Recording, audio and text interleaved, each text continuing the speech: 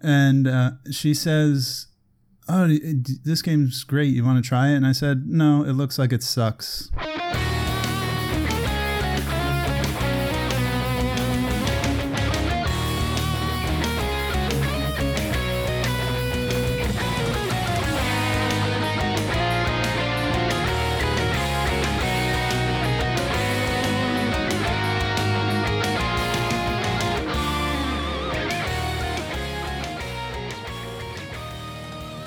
Hello and welcome to episode 21 of the RF Generation Playcast. I'm GreyGhost81 and this is our year-end episode celebrating all the playthroughs of 2015. All four of your hosts are on the call for this one. I will be joined by Rich, Steven, and Floyd, and first we will discuss playing Contra, Rolling Thunder 2, and Metal Slug 3 for the December Run and Gun competition. Then, we'll hash out our picks for the best and worst games and playthroughs spanning the entire year of 2015. Please remember to subscribe to us on YouTube, like us on Facebook, and follow us on Twitter, where our handle is @RFGPlaycast. You can also listen to the show on Podbean and iTunes. Most importantly, don't forget to log on to rfgeneration.com to join our playthroughs and discuss the incredible games we play together. Thank you as always for listening, and now, on with the Playcast.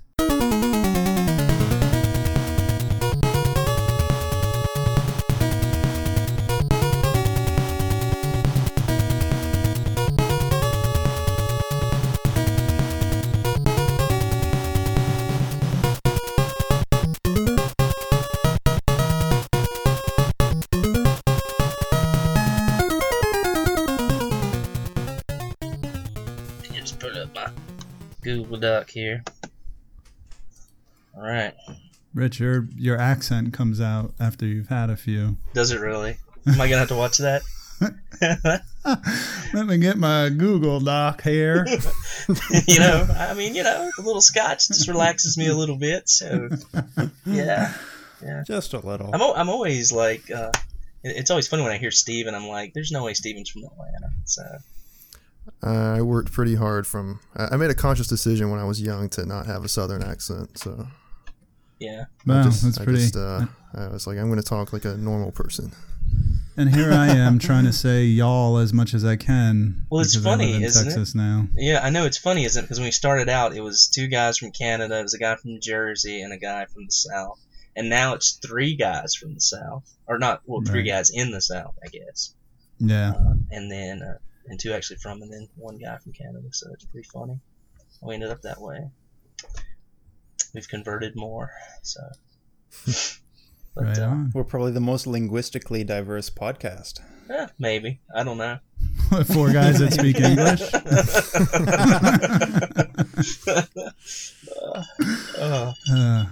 So, yeah, I mean, this is the most fun I have podcasting throughout the year. I mean, doing this December episode because I really, really love doing this and talking about our favorite games. Yeah, we've all kind of, I think, spoken about this on the threads, right? And in our group meet chats and stuff. Yeah. I guess it's fun because we don't have to do so much research or anything like that, or worry that we might leave something out. We can just kind of talk about the games and how we really feel about them, and tell everyone which ones we love, which ones we didn't love, and so that's just a lot of fun. But before we get started on our top 5, I guess we'll just kind of dive right into December, where our generation, we decided to have the Run and Gun competition this year. We always do sort of a different type of competition. One year we did Streets of Rage. I can't remember who won that. Does anybody remember who won that Streets of Rage competition? I don't know. I hear he's a very handsome guy, though. And I hear he's probably going to come in second place in this Run and Gun competition. I don't know. I've been hearing some talk. He might surprise you again. Holding back on me. Oh, jeez. And then last year we did shmups, didn't we? And we all got smoked by Metal Fro, one of our members, who's actually participating in the Run and Gun competition this year. And before we get too far, I'll just go ahead and announce the participants that we've got. And I should mention we're playing Contra, Rolling Thunder 2, and Metal Slug 3. But our participants are, of course, Disposed Hero. Dougley 007's been playing Father Jack. He's one of our members from over the pond, and he's been putting up some great scores for both games, and it's really nice having him along playing. Of course, Floyd's playing with us. Sean, you're playing some games with us this month, too. Mm-hmm. I mentioned Metal Fro. Project Nintendo said he was playing, hasn't quite checked in yet, but of course, this is early in the month that we're podcasting.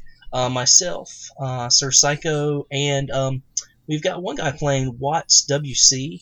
It's a guy, Will, who has become a friend of the show that I've met over Twitter, and a really nice guy. Always has some really great things to say about our show and about video gaming in general. He's a big listener to the Collector Cast as well, so happy to have him along and glad he joined RF Generation. He's a big Sega collector, so you guys will really appreciate that. Yeah, and I don't think anybody caught my joke that I made about him. When he posted his first score for Contra, you could see the reflection in his TV of a shirtless, buff guy taking the picture. He's ripped, dude. He's really ripped. I asked on the forum, and I didn't get an answer whether he was cosplaying as Bill or Lance in that picture. So I didn't catch I saw that. it. I got a chuckle out of that, but I didn't. Thank you. I'm glad anything. somebody saw it. Thanks. But So, yeah, he's a great guy, and his girlfriend actually is. I don't know if you guys have seen her videos on YouTube. She runs a channel called Cannot Be Tamed, and she does. You should check out her playthrough videos. I mean, they're really great, and actually, she's the one that kind of got me into purchasing Rule of Rose. She did a playthrough, and I watched about 2 videos, and I was like, yep. I definitely need to get this game. Seems like something I would really dig. So I have a copy of that game. Oh, yeah? I wish I had done an unboxing video when I got that game because Steven sent it to me as a surprise, and I lost my mind when I opened it. Oh, wow. And my wife was there, and I really wish, if I have ever done an unboxing video in my life, I should have done one on that when he sent me that game, but it's one of the crown jewels of my collection. Yeah. Should you just, always have your camera set up so when you're opening something you have no freaking clue what it is? I think I might do that from now on. If I get a package and I don't know what it is, I might do that. Yeah. I learned a lesson that day for sure. Yeah. I might have to do that with my Secret Santa this year. Oh, that's a good idea. I was considering doing that also. Yeah, the unboxing video for that. So, but as I said, we'll talk a little bit about the games. We're not going to go in depth like we typically do about these games, just because they're run and guns. They're, run and gun. It's not. There's not a whole lot to them other than that. So, I mean, we'll talk about several things, but really want to try to get into the top 5 list that we do every year, and that'll be the sort of meat of the show, and we'll really have a good time. So this is a celebration, so if you hear a little clinky clink as you're listening to the show, that's it's a little bottles ice popping around. or cans opening. Yeah, if you hear a can popping, this is a celebration. We've had another great year, and it's cheers, guys. It's been a lot of fun. Here. Yep. Very good. Mm-hmm. So, and to another great year. We're going to start out well, and we'll tell you what we're playing in January at the end of the show. But first of all, let's start with Contra. That's of course the Nintendo version that everyone's very familiar with. The PAL release was called Probotector, and that was kind of a big deal. If you don't know, with Contra, you're playing as 2 shirtless guys running around, as we've already mentioned. But in Probotector, you play as robots, so some of the violence and some of the violent edge is sort of taken out of that. So that was there were some censorship laws in Germany around that time, and so they decided to rename it Probotector and add robots instead of humans to give it a less sort of violent feel, if you will. But let's see. It was originally released as a coin-op in February 1987, and it was called Gryzor. I think I'm pronouncing that right. In Europe, it was ported to the NES and Famicom in 1988 by Konami. The Famicom version is a little bit different. It has cutscenes and added graphical details. Oh man, I didn't even I know. realize that. I know. Do you have a copy of the Famicom version? I'm sure you do. I do not actually, What? which is I know, right? Is it hard to come by, or is it? It's not. common? This is some BS. It's the same BS you put up with in the U.S., right? It's not hard to come by, but Right. it's the fact that it's a popular game, right? Right. It sold 7 gazillion copies, but everybody wants it. Yeah, So. I think it's like I $40 to feel $50, which is about what a U.S. Oh, wow. version's going for too. So, Hmm. but it would be worth it. I guess I don't know. I don't like paying that much for Famicom games, but unless it's something that wasn't released in the U.S. But if I could find a copy cheap, I would, or at a good price, I'd probably pick it up. So, but let's get into it, guys. Tell us your thoughts on Contra. What do you think about the game? Anybody have any history with the game?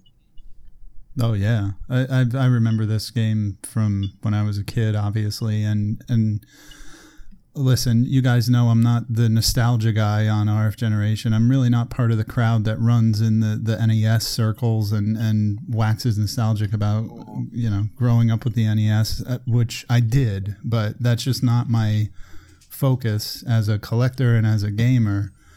But man, if I didn't have nostalgia chills playing this game, because I remember this was one of the ones that I owned, my family owned this game, and playing this game with my dad and using the 30-man code, which of course we couldn't do for this competition, but that's how most people experience the game. And man, what a good game. I mean, I definitely have it, in my history, and I remember I think I had a lot of muscle memory playing through like the first 4 or 5 levels. That helped me. But yeah, I remember playing this one with my dad a lot. Yeah, it feels good, doesn't it? I mean, even popping it in and playing it again, it feels incredible to play this game. I mean, I don't know. It's one of those games I could pop in at any time and just have a ball, no matter what type of mood I'm in. I feel like it's that type of game that I can do that with. So Floyd, Steven, you guys have any memories with Contra? First time you played it, do you remember? Oh yeah. Well, no, not really for me. I'm pretty new at it myself. Okay. Well, I've got a deep history that goes back to maybe 8 weeks ago. When at Retro World Expo, when we all met up in Connecticut, hung out at Bill's place for a little bit, and we spent some time on his Play Choice 10. Sure. That was one of the games that we played. I think that was the only one I played. I think you and I were at his place, right? And before, well, you were there one time before I was, but when we went over to his parents' place, it's down in the basement, and the time you and I were with him, you and I played for a little while. We played for a little bit. Played a little bit with Krabby too. Yeah.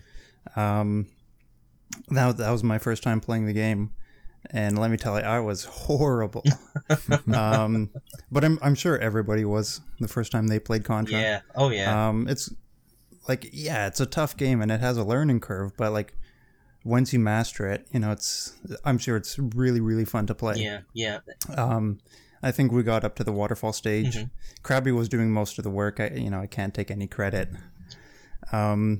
But yeah, no, that was a fun stage because I didn't know that if you scroll the screen up and somebody's at the bottom of the screen. And when you say fun, you mean it sucks, right? I mean, it's one of the worst. Yeah. It's one of the most painful stages on the game. Yeah, I know. Sarcasm doesn't really translate. Right. Yeah, but no, it still had a blast. And I mean, but watching Krabby and Duke play that game was just like, wow. Yeah. It's one of those games where if you watch somebody who's playing really well, or like if you watch a speedrunner or something, Mm-hmm. it's so amazing. Yeah. Or like a no death run, for example. Have you all ever seen one of those? You're just it's pretty impressive. Mm-hmm. Yeah. I think like for me, and I might have mentioned this on the forums. I did, for those listening, I did post a no death run up on YouTube. You should, if anyone listening, check out our channel on YouTube, and you'll see the no death run that I posted and recorded. Not the greatest quality, but it was still fun. And Steven actually posted a video too of finishing the game. Which Steven, I have to admit, man, you were playing the game well because your partner was stealing some of your lives, and you still made it through, man. It was almost I think you would have made it through all the way. I got really anxious at one point because I made it all the way to stage 7 without dying. So I was like, I'm gonna make this a no death run, and then I fell in one of the long gaps. I was like, are you kidding me? But the hangar. Close. Yeah, the hangar is tough. I would say the hangar and the waterfall for me are the two toughest levels, and where I tend to lose lives on the game. When I lose the majority of my lives at. But yeah, man. The 30-man code. I mean, it's interesting to talk about the 30-man code because as you guys were talking about it, I remember playing it and always remember popping in that 30-man code from the first time I ever played the game. And the game is frustrating enough to first-time players. But do you think that this game would have been as successful as it is without that 30-man code? I don't know. I'm sure a lot of people used it to learn the game. That's for sure. Oh, absolutely, I did. Yeah. Same here. I never used the 30-man code. I mean, I just had to play those first few levels, a few times before wrapping my head around the game, and I still loved it. Well, dude, that's why you're the beast. This because you're an android. It's very strange playing the game without the 30-man code for the competition, and it really reminds me of Gradius, and I'm starting to really not love these competitions that we do because they're making me frustrated with games that I used to love. But but on the other hand, with Contra, I was really trying hard to beat this game without using the code, and I couldn't cut the mustard. But I have never made it through like all the way to Snowfield without dying, and I was able to do that a few times. That's impressive, man. That's a good run. That's really good. Well, thank you. It's just funny. This is one of those games that to hear you guys and your different experiences. Like Steven, I know you said base 2 was really difficult for you, and to hear people having trouble with the waterfall level, like maybe it's again the muscle memory. Like I just like whiz through the first 3 levels usually, and I almost always die starting in the snowfield or like the boss of base 2 with those little homing bubbles. bullets. So. Yeah. It's a game like if I had it in my heart to really try and practice and keep going on it, I would really love to beat it without the code, and maybe I'll try again during the final week for the Battle Royale. Yeah. I would love to pop that world record score. I didn't realize this. 6,553,500. That's right. It's 9 times completing the game 9 times. What was you? Now you were close to that though, weren't you? I was 3,900,000 something. So I've done better than that before. This wasn't one of my best runs. But yeah, this was I was about to finish it for the 7th time. I died in the alien lair. On the 6th run through, which would have almost been 7. So now, how do they? I'm sorry. No, go ahead. How do they judge a world? Because now we address the issue of farming on the forum because Floyd mentioned, you can farm in the waterfall level, and everybody immediately said, you know what, let's not do that. Right. And that actually made me kind of realize as I was playing, you could farm everywhere in this game. Like if you're in base 1, you could just farm forever. Like or even in the first level, there's places you can do it. So how do they judge like a world record run? I like, how do they negate or make it so you can't farm? You know what I mean? You would probably die of a heart attack sitting there playing forever, trying to the small amount of points that you get from like picking off like single enemies. You get the majority of your points, and I think Steven mentioned this on the forums, from finishing the game. I think, don't you get like 500,000 for finishing the game, Steven? That's what I think it was, because when I played it with my friend, we got a game over on the last level, and then going back through it, my score was 0 starting at the final level. So finishing the game, I had like 535,000 points or something like that. So I think that sounds about right. Yeah, but Twin Galaxies monitors this competition. There's not a whole lot of people that have the I mean, there's several. I mean, more than many other games because the reason being is that the score stops at a certain point. It just stops. You can't get any more points. Unlike other games, where you can, there may be like a max point, but it's super difficult to obtain, and the game, locks down, or games where you can just get an infinite number of points and just keep going. But this one, it has several people have the world record. But I would like to do that at some point. But you do have to send in your, I guess your videotape copy to Twin Galaxies to do that. And they have to check it and make sure it's legit. So I don't know the rules behind that. We'd have to ask Krabby, since he has the Teenage Mutant Ninja Turtle speedrun record. I don't know if any of you guys knew that. Oh, wow. I did not know that. I have his playing card. His Twin Galaxies playing card in my game room. Oh, that's awesome. Yeah, it's pretty cool. Wow. It's pretty cool. He sent it Has to his me own one playing time. card. He does. He's that kind of So guy. he should totally go down to like Summer Games Done Quick or something. Yeah, he definitely should, man. I mean, he's good at that. But but anyway, I don't think I've ever seen a run of that game on AGDQ or SGDQ. You so can check. that'd be really cool. You can check out his it's on Crabmaster. Crabmaster 5000. It's on his YouTube page. You can watch his full run, his world record run on there. So he's got it up. Nice. So check it out. So, wait, I just want to ask you one more Sure. question about high score and completing the game multiple times. When you do it, you played through the game 7 times. Almost 7, right?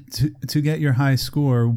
At what point do you start failing, and why? And I don't mean that as a put down. Like, why do you fail? But like, that's a really good question. Do you get bored? Do you get mentally fatigued? Like, what happens that you just can't play through the game infinitely and just complete it 50 times? Well, there's a few things that happen. One of the things is after, I believe it's the 3rd run, you can't accumulate any more extra men. So I think you get an extra man after every 25,000 points, 20 or 25,000 points, you get an additional man. So that's one thing the game does. It shuts that off. The other thing that happens is the ads get out of control. I mean, they are running at you from all, like that waterfall stage, they're running out of the left and right just insanely at you. And if you'll note, I don't know if you noticed, but sometimes, and I don't know if they do it in their first run through, but the guys that I like to call the runners, the guys that just sort of run at you and they'll fire. Sometimes you have to duck down. Know, the kind of standard enemy on the game. They will lie down and fire, and that's really hard to navigate and negotiate through the game. Because when they lie down and fire, I mean, unless you can drop down to a different level, I mean, it's really hard to like jump when other things are coming at you from both sides that quick. Right. Yeah, and so it gets insane to where you're just kind of firing on both sides of the screen just in anticipation of people coming behind you and that sort of thing. So it gets unbelievably crazy as you go through the game. And that's that's kind of one of the cool things about the game, and one of the things I appreciate about it is that you're not running the same thing every time. I mean, technically you are. It's the same level, exactly the way it's set up. But it does get more difficult to try to prevent you from getting the high score. And I don't know that a lot of games at that time probably thought about that. And it's pretty neat, Yeah, definitely. So that's very interesting, man. I didn't realize that. So good answer. Yeah. Does each loop through the game get subsequently harder? Yes. Or is it only after the 3rd? No. Every loop, you'll start noticing on the 2nd. You get a few more ads. It's gradual. Okay. But it gets insane. It really gets nuts. And there's just bullets coming at you from everywhere. So yeah. But I'll go ahead and kind of tell you guys my history with the game as well. The first time I played this, I was at a sleepover. My soccer team was sleeping over at our town's recreation building, and of course, being during that time, everyone was so obsessed. This was, when I was really young. I don't remember what age, but around the time when Nintendo came out, everyone was so obsessed with it that somebody actually brought a 13-inch TV and their Nintendo to the sleepover, so we could stay up all night and play video games. And someone brought Contra, and someone brought Castlevania as well. Had never played either game. I just remember, they knew the 30-man code, and that's primarily what we played all night. That and Jaws. They also had Jaws. I remember that too. But that was sort of my introduction to the game. And I don't think I ever owned the game until I was probably in college. So, but that was sort of my experience with it. So that's probably where your love for Castlevania and Contra comes from. Sure, absolutely. That kind of one night kind of set me off with those games, and maybe even That's Konami. And the rest, as they say, is history. It is. And can I say something really cool, man? controversial right here? Please do. Jaws for the NES is a good game. I love Jaws for the NES. I actually really do. Thank you, dude. I do. I think it's a great game. Good. Yeah, my wife and I thoroughly enjoy that. We have a common ground on that game because she's a big Jaws fan in general, and I've always kind of defended it as a good game, and I think it's one of those revisionist history things where people kind of rag on it nowadays, but no, it's a good game. I like it. I'm thinking we might have to do a playthrough. Ooh, yeah. Steven's being really quiet right now. No, I've never played it. I've seen some. I think there was like an AVGN video, and there was some other stuff I watched, and I thought it actually looked pretty decent. So it's a good game. I'm not surprised it's not bad at all. I'll get Mrs. Grey Ghost on a playthrough and on the podcast. That would be awesome. Yeah, I like that idea. And they made some other Jaws. Didn't they make like a Jaws for the Xbox or something like that, or PlayStation 2? Jaws Unleashed. Funny story. My when I first met my wife, she was my next door neighbor, and I went over to like kind of hang out with her and her roommate at the time, and she was playing Jaws Unleashed on the PS2. Oh, here we go. And she says, "Oh, this game's great. You want to try it?" And I said, "No, it looks like it sucks." And wow. And I was just being kind of like the douchey, like cool guy, you know what I mean? Like trying to be standoffish and dickish, and that's what I ended up saying and dissing one of her favorite games, and that game also is not bad at all. So I've never played it. I'll have to get a copy. No, it's pretty cool. We might have to do that. We might have to find out, when Jaws, if there's any type of anniversary coming up or anything like that. We might have to. Might have to look into that a little bit. So it's interesting. Yeah, I like Jaws, but anyway, I guess we should get back on track. Anyway.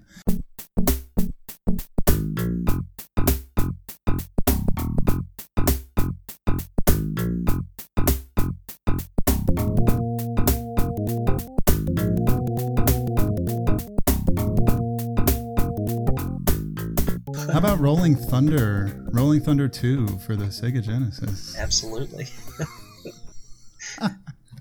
Rolling Thunder 2. It's a run and gun. It is. Another It's a walk and gun. Developed by Namco. It's a sequel to 1986's Rolling Thunder. It's ported to the Genesis in 91. It's an interesting game. They actually, the Genesis is I think one of the only places that you can get other ports to 3. They did Rolling Thunder 3 on the Genesis, and that's the only place that you can play Rolling Thunder 3. I guess unless it's a part of some like compilation or something like that I don't know about. But I know 3 was only done for the Genesis. But did any of you play the original Rolling Thunder, perhaps like in the arcade or on the Nintendo or anywhere else? I haven't. I was going to ask you guys the same thing. No, this is my first exposure to the series. So. Okay. Yep, same here. Wow. Okay. Rolling Thunder was like it was a really big thing in the arcade, and it was something I played quite a lot growing up. It was a game like as a kid that terrified me, and have you guys ever seen Rolling Thunder play the original? I know you said you hadn't played it. Have you ever watched a playthrough or anything like that? No, but hearing that it terrified you, I'm kind of intrigued. That's intriguing, definitely. Okay, well, a big change between Rolling Thunder 1 and 2 was, and let me preface this with, I'm from the South, and you may understand why it terrified me as a kid, but the second game, the characters that you fight are robotic. They're basically the same style game, but the second game, they're robotic. The first game, they're just a bunch of dudes in hoods. And so, yeah, I mean, it literally, that's what it brings up and what it makes you think of. I mean, it's guys in hoods, like, walking around and you're fighting. So, wow. Yeah. So, growing up in the South and in a small town, I was exposed to people like that at a very young age. Not people that I knew, but they would actually march through town where I grew up. And so playing that game for me was kind of it kind of brought kind of scary, kind of frightening memories. So God, well, this show just took a friggin' turn. It just got dark. Hashtag dark times. Well, how about you can play as a female character in the second game? You can. I really like that. Yeah. And I was just I was going to mention that. It's a good segue. Mm-hmm. But yeah. But like I said, in the second one, and that's kind of the point I was making, is that they've changed from human characters to more sort of like robotic characters that you're fighting against. As a means to kind of tone down the violence from the first game. But like you said, yep, you can choose. This is the only game within the 3 games where you actually get a choice of characters. You get to choose the guy or the girl. And we mentioned this on the threads. Did you guys notice any difference between the 2 characters that you could use in the game? No, I mostly used the girl, but I did try the male character once, and I didn't notice any difference. Yeah. Well, I don't know if this was just me, but I died faster as the girl. Really? Yeah. Maybe I was distracted. Maybe so. The first, I started playing with the girl and just continued playing as a girl, and I tried the guy one time, and I died a few times during the first level, and I just thought to myself, well, there must be something wrong with this guy, and so I went back to the girl and just kept playing as the girl.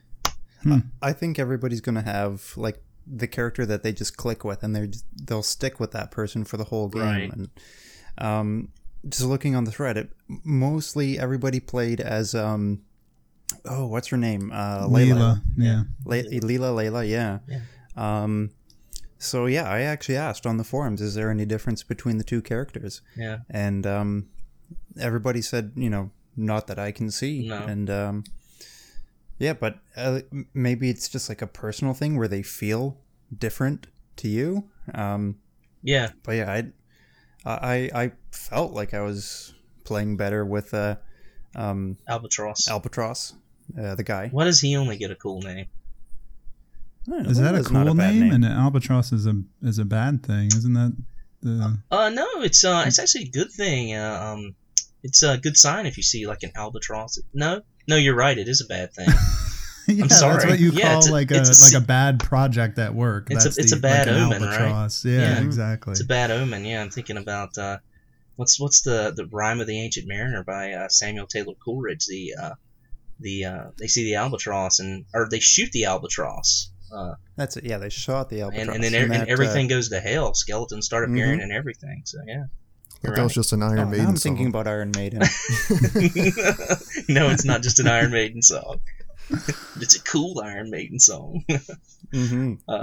But yeah, fun game. Run and gun. It's a multi-tiered run and gun, so you can jump up and jump down throughout both tiers. It's sort of there's a little bit of duck and cover in the second game, which doesn't exist in the first game, which I really like. I think it's a great addition. I've played all 3 games, and I think of the 3, this is probably the one I would recommend, and why I kind of suggested playing it this month, just because it does have some great additions, and it doesn't do too much. I think the third game does a little too much, though I think Sean would probably like the third game more because you can fire diagonally.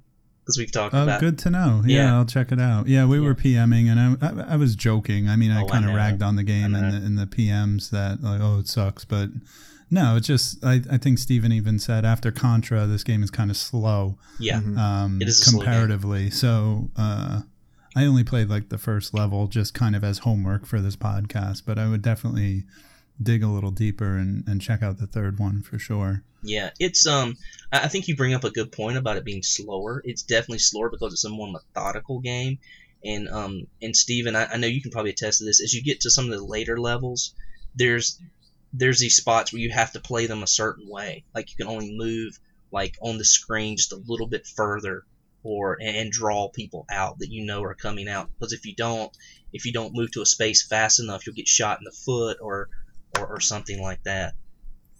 Yeah, and there's like these little places, like there's, you know, like these crevices in the wall where you can sort of take cover, and then at one level in the game, or actually more than one, actually, there are these enemies that'll hide in there as well, and they'll pop out and shoot you, and you have to hide in the little crevice too, and pop out at the right time so you can shoot the enemies, and it's at least a lot more methodical. It's not as fast-paced as Contra.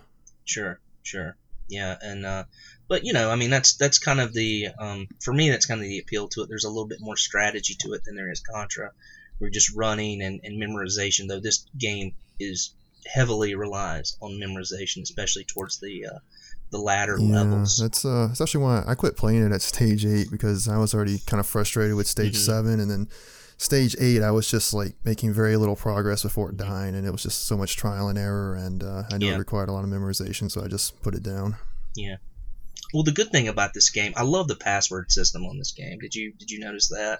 It's kind of like these really quirky type passwords, and it basically it doesn't keep your score.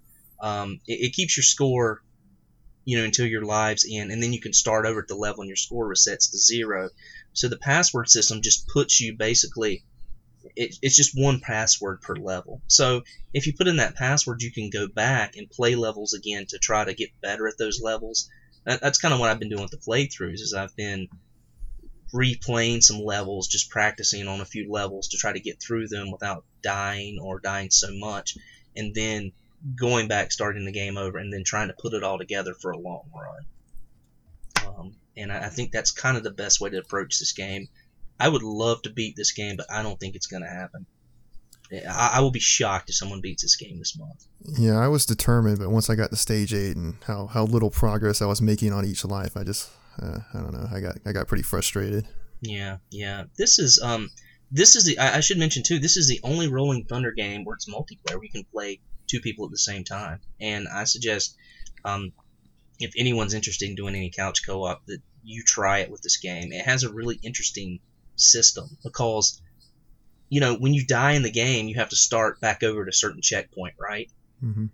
So what happens in this game is if one of you die, if the other person makes it to that next checkpoint, then your character comes back to life.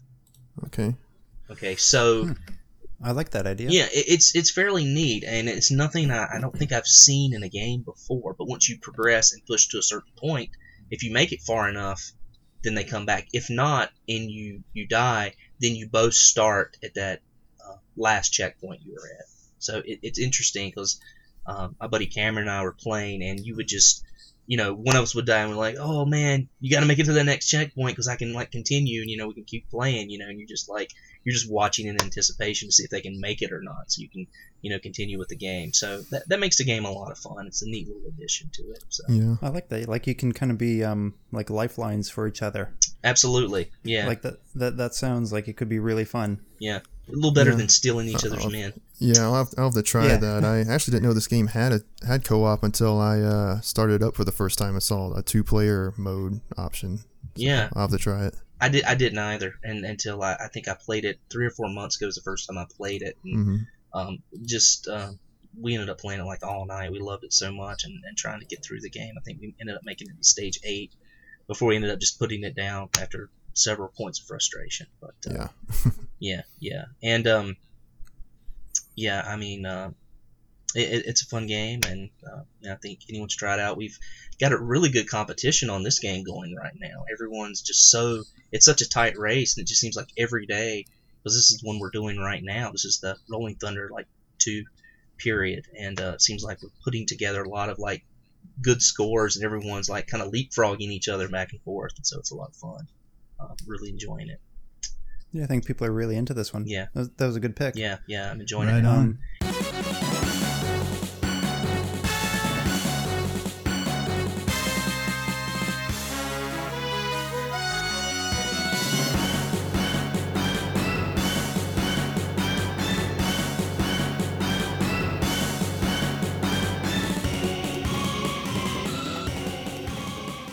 And I'm hoping people will enjoy our next pick as well. Our next pick was Metal Slug 3, developed by SNK. It was originally released in 2000 for the Neo Geo MVS arcade, and you can find it in various places, various collections, all the Metal Slug collections. It's pretty much on everything. Absolutely.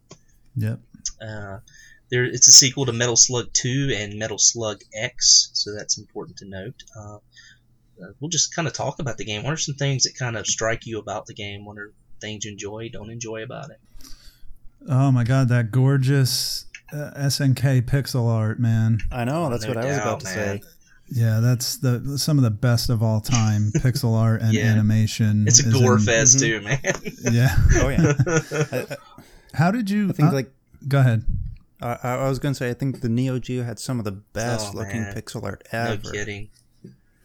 It's the reason people collect those cabs, you know? I mean, that's the reason. I mean, I remember like a burger joint in my old hometown somehow had a Neo Geo, and this was one of the games. That must have been like the place to be. It was. They had this and Baseball Stars and Magician. If you guys have never played Magician, that's a really cool game.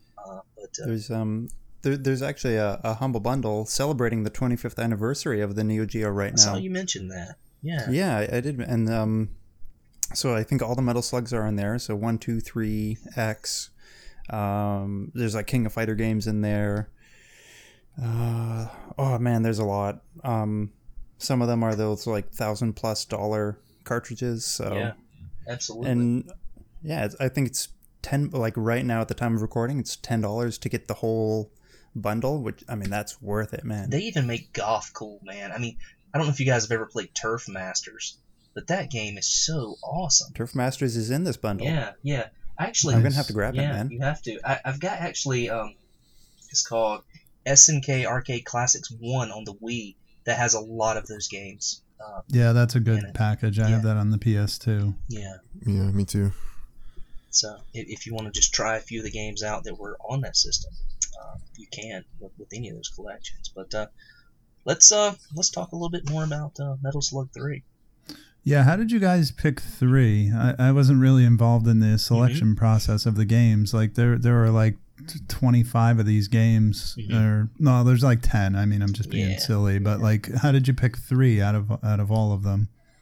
I had I did a quick Google search. I mean, we knew we wanted to play a Metal Slug game. I mean, you think about run and gun, and you think about graphically how cool they are.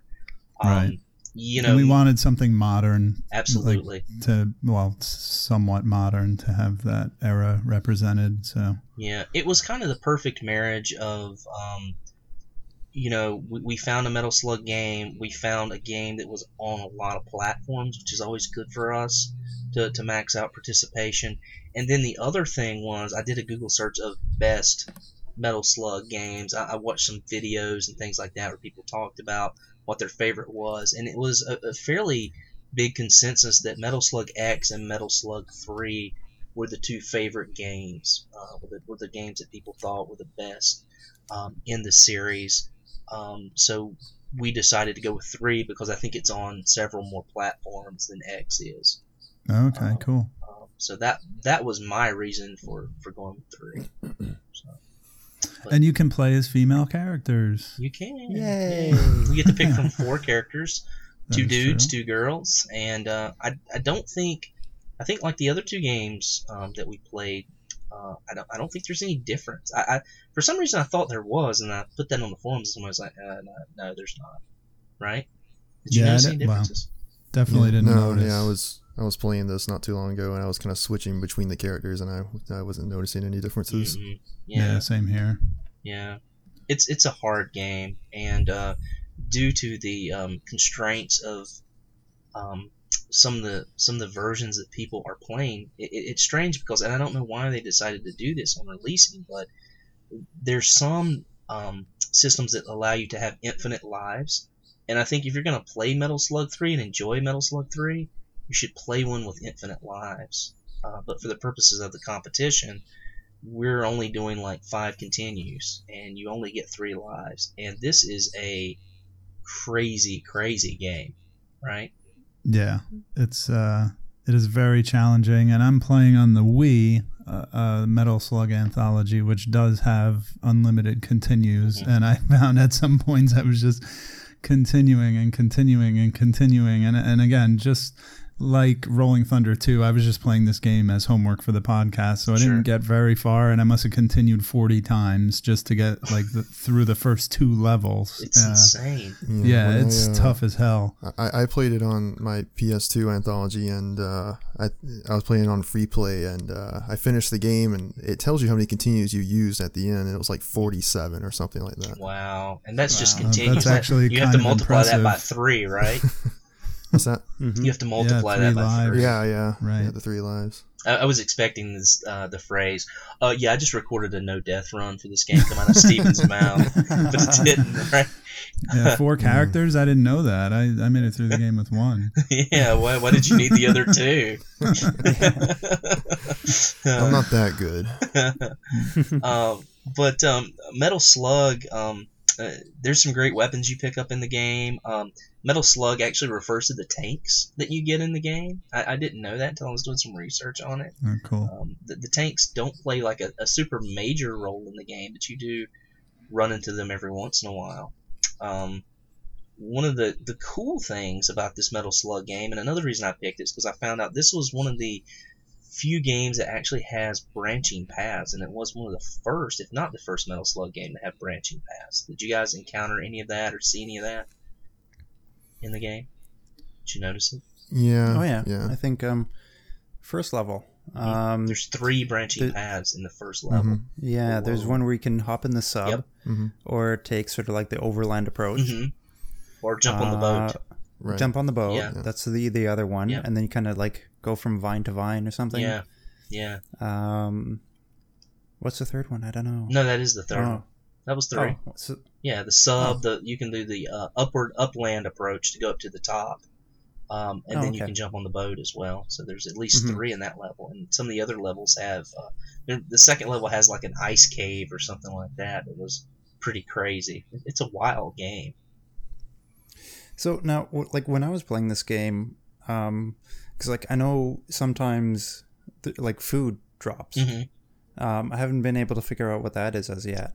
Points, but points. Okay, it's mostly just points. But yeah, it's mostly just points. But if you gather a lot of the food, it'll make you fat. Yeah, I was gonna say like at one point my character got fat, and it makes your bullets bigger from your gun, which I guess is an advantage. But, okay. Yeah, I didn't know what it was all about. I just thought my sprite changed. Yeah. You know what I just realized with you guys saying that, and you're talking about eating the food makes you fat, and there's so many other cute things in it, like the second level, you can actually turn into a zombie and play as a zombie. Yeah. So we're saying all these things, and you have this amazing, beautiful sprite work and animation.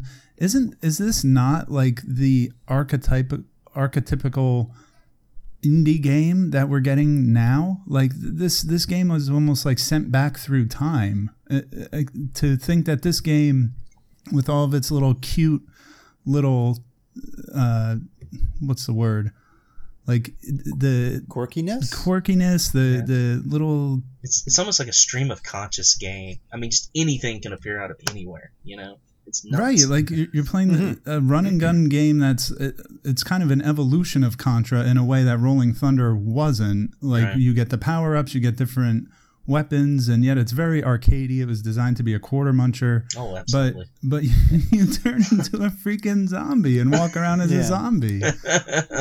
You're just dragging your leg around. Yeah, it's crazy. Yeah. I was going to say that if there's any sort of like connection between the 3 games, like Rolling Thunder would be like a stripped down Contra.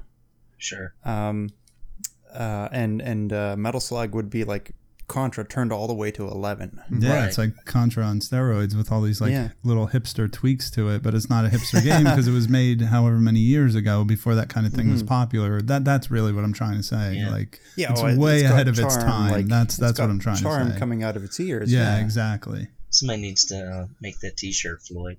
This Contra goes to 11. Yeah. Oh. Yeah, absolutely. I like it. It's a wild ride, you know. I mean, and it's I don't know. I mean, thinking back, I mean, the thing was, it was really hard to come up, and I don't know if this means anything, but it was really tough to come up with a running gun for the modern side. You guys remember that? I mean, just trying to come up with something. Yeah. I our had other a list. option was Contra, Shattered Soldier, but we wanted to do the original. So. I had a list, and it was like not even 10 games of like modern era running guns. So this brings up a we good were thinking question. what Alien Hominid, which is fantastic, by the way. Yeah, too hard. Yeah. Well, and it's it's Metal Slug 3 year, and you say that game's too hard. But I don't know. Maybe some of the third-person shooters out today are kind of run and gun, but not really. I don't know. Yeah, but the run and gun is like the 2D kind of deal. You know, I know. Yeah, it has to have the 2D feel to it. It's gonna have that like arcade feel. Exactly. Yeah. Yeah. I guess this is. We could have done Earth Defense Force. Does that count as a run and gun? Yeah, maybe. That fits the criteria. Does it really? I thought that's more like a 3D game. I have a lot of those but games. It's a run and gun in every sense that we're talking about. Like endless enemies, power-ups, like just stupid action turned up to 11. Like, oh, man. I have a lot of those games, actually. I for some reason, I picked should those play up. them, man. It's that whole, like, space bug. Like, I love, like, space bugs and, you know, like Starship Trooper games, you know, things with that type of feel. So I just picked them up and, you know, just giant robots and sci-fi and stuff like that. So giant insects, and that's what those are all about, right? So let us know on rfgeneration.com if you would like to play Earth Defense Force. It wasn't made by Nintendo. Oh, that's okay. You said it, not me. I can take the heat. All right. But yeah, that made me lose my entire train of thought. I had something really good going. I remember now. Sorry, man. No. What do you got? It's great.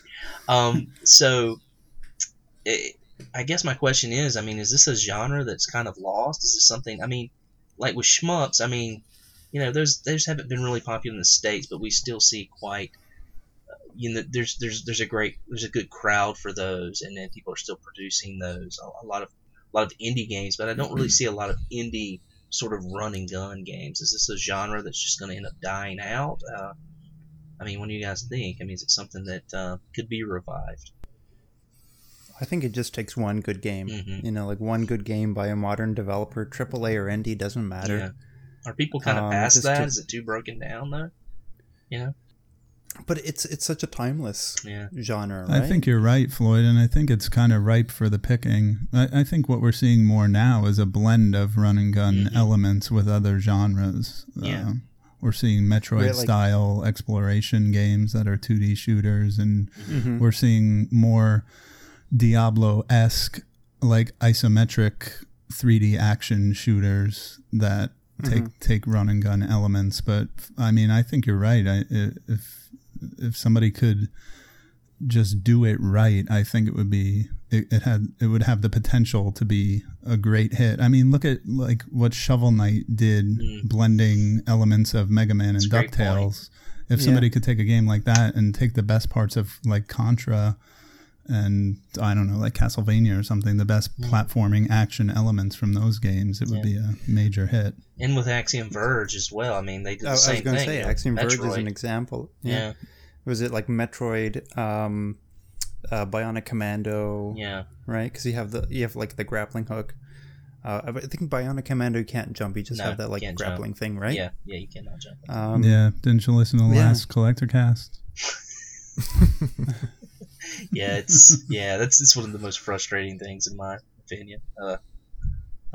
Don't. Yeah. What, that I haven't been on the Collector Cast yet? I know. I agree. I wish they would just invite me on. But going back to, can Run and Gun come back to life? I stand by that statement. It just takes one good game by, somebody. It doesn't matter if it's like some dude in his basement making a game by himself, or if it's like a side project by a major developer or even a AAA developer. I think it's due for a comeback. Yeah, I think you're right. I think we're due for a good run and gun game that people will enjoy. And I think there's been these sort of modern attempts to do it. Metal Slug is obviously not one of those attempts, because this is sort of just a continuation of a successful series. But I felt like Alien Hominid was a good attempt at making a sort of Contra game, putting some great hand-drawn art to it and giving it that touch. But yeah, I'd like to see one. Cool. Leave it to the indies. Give it some time. Yeah.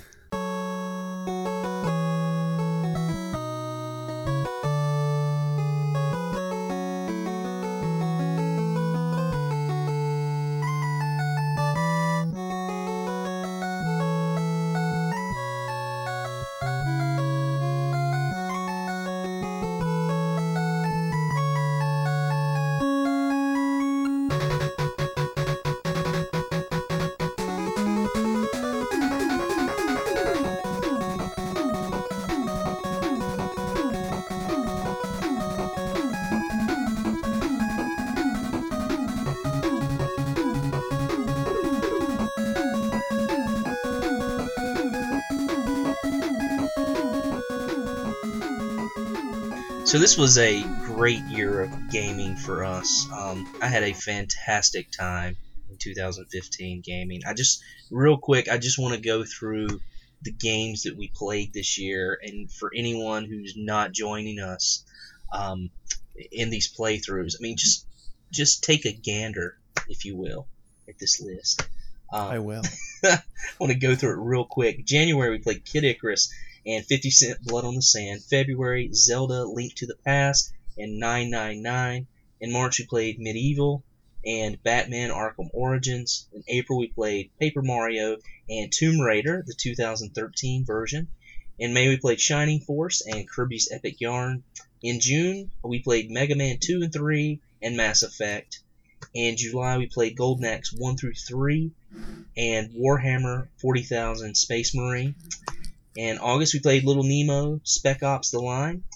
September, Metal Gear Solid, Indigo Prophecy. October, Castlevania Bloodlines and Resident Evil. November, Secret of Evermore and Gravity Rush. And of course, December, we're playing Contra, Rolling Thunder 2, and Metal Slug 3.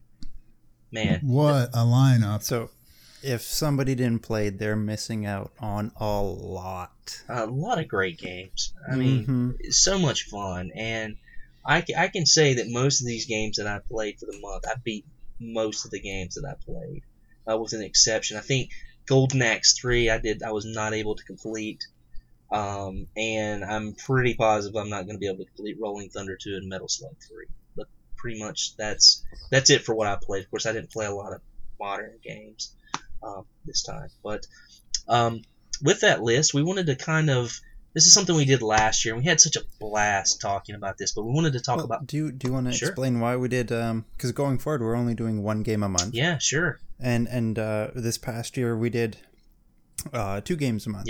Yeah. A classic title and a more recent one. Sure. And I guess that's because on our generation, I mean, there's a whole variety of people on there. Sure, there's a lot of Nintendo love, but there's a lot of modern gamers on there too, and I think I represent them. Sean, you're part of that club, right? So I think we wanted to do something that would satisfy, both eras of gaming. Sure, absolutely, and as we mentioned on our podcast, on our last podcast in November, we're going to drop it down to one playthrough a month, and we're really sad about that. I know Sean and I, especially, I know Floyd, you and Steven, you kind of get to flip flop between both sides. You get to play a little retro, a little modern. But for not to exclude you guys and your feelings on the matter, but for Steven and I, this is sort of a the retro side for me is kind of my baby, and I think Sean, you kind of feel the same way about the modern side, right? It's kind of it's a tough time for us. Oh yeah, definitely. And pardon me, I mentioned this on the Gravity Rush segment that I felt like it was really my kind of duty to carry the torch for modern gaming representation on rfgeneration.com. But we're not going to drop modern games entirely. Absolutely, and I think our listeners and friends and community members and members of RF Generation will see a good mix of modern and retro titles because we're going to kind of spread it out, over the year. It'll be one game a month, but we're not going to exclude modern titles. So absolutely not. We're going to have plenty of modern titles, and I'm excited about getting to play some modern titles, and it's going to be a lot of fun. As most people know, RF Generation is a collector site. We have the world's largest video game database out there. And so the majority of our members are people who are collectors and who like to catalog their games. The majority of the people aren't active on our forums, but the ones we do that are active on our forums are just a wonderful, wonderful community of people. And what we're hoping is that, like, by dropping it down to one playthrough a month, what we can do is we can be more inclusive and not have people have to say, oh, well, I'm only going to be able to play one game this month because I'm going to have to put a lot of time into it, so I'm going to choose the modern side, or I'm going to choose the retro side. What we want to do is we want to have an all-inclusive playthrough where everyone can play, everyone can talk about the games, and that is one of our major reasons for doing that. Our second reason is, we just miss talking to each other. Sean and I we like to tease each other a lot. We're very antagonistic toward each other and have a lot of fun with each other. We really do. Oh yeah, come on. I got a text the other day for Rolling Thunder Tuesday. This game sucks. So, well, mind you, Sean was a few ciders in at that point. I don't know, but we like to have fun with each other, and we like to antagonize each other, and I do it to him all the time too. So it's a lot of fun, and it makes for a good time for all of us, and the four of us really enjoy talking to each other, and that's really one of the things we wanted to bring about. And one of the big reasons for doing this is because it's really nice when we're all first together because we all really click really well, and it makes for a better podcast as well. And right, it's like this was the only time each year that the four of us could come together in one place. Absolutely. So it's nice, going forward that we can all be here. We can all sort of bounce off of each other, and that like camaraderie, that friendship, that like fun vibe is really going to carry through. Yeah, and you can't have that if you're not consistent with it, right? You have to you have to be consistent. You have to do it over and over again to have that fun feeling. And I know that when I participated on the Warhammer segment with Sean and Steven, that's not a game that I really cared for, to be honest. I'm glad I played it, but overall I didn't really care for the game at the end of it. But one of the best things was being able to talk to those guys about the game. We had a lot of fun talking about it, whether we enjoyed it or not, right? I agree. Completely agree. Yeah. And I think, I relish the opportunities to be on the air with all three of you at once, and to think that we're going to be doing that pretty much on a regular basis going forward is very exciting. Yeah, absolutely. So it's going to be a lot of fun, and I can't wait. I think it's it's good things going forward. Everything's going to improve. The quality of everything will be much better, and you'll get a lot better in-depth coverage of these games with 4 people as you would opposed to 2 or 3. So cool. That's all we'll say about that. But let me hit you guys with this fact before we start our top 5. Can you believe that we've played 86 games so far? Well, you have. Well, I haven't. But I mean, like as a playthrough group. No, that is awesome. As a community, that is really awesome. I started counting it up. I was looking at like our schedule because we keep that on a Google Doc, and I counted it up, and I was like, oh my god, we're so close to 100 games. We're gonna hit 100 this year. This upcoming year. I can't no, you're right. Like as a community, collectively, we've played nearly 100 games. In the span of what, just under a couple of years? Yeah, just a couple of years. I mean, yeah. I can't remember when that first playthrough was. It was the last story. It was the one. It was the last story, and that was with Crabmaster, and he's kind of like, "Hey guys, I'm playing this game. Yeah.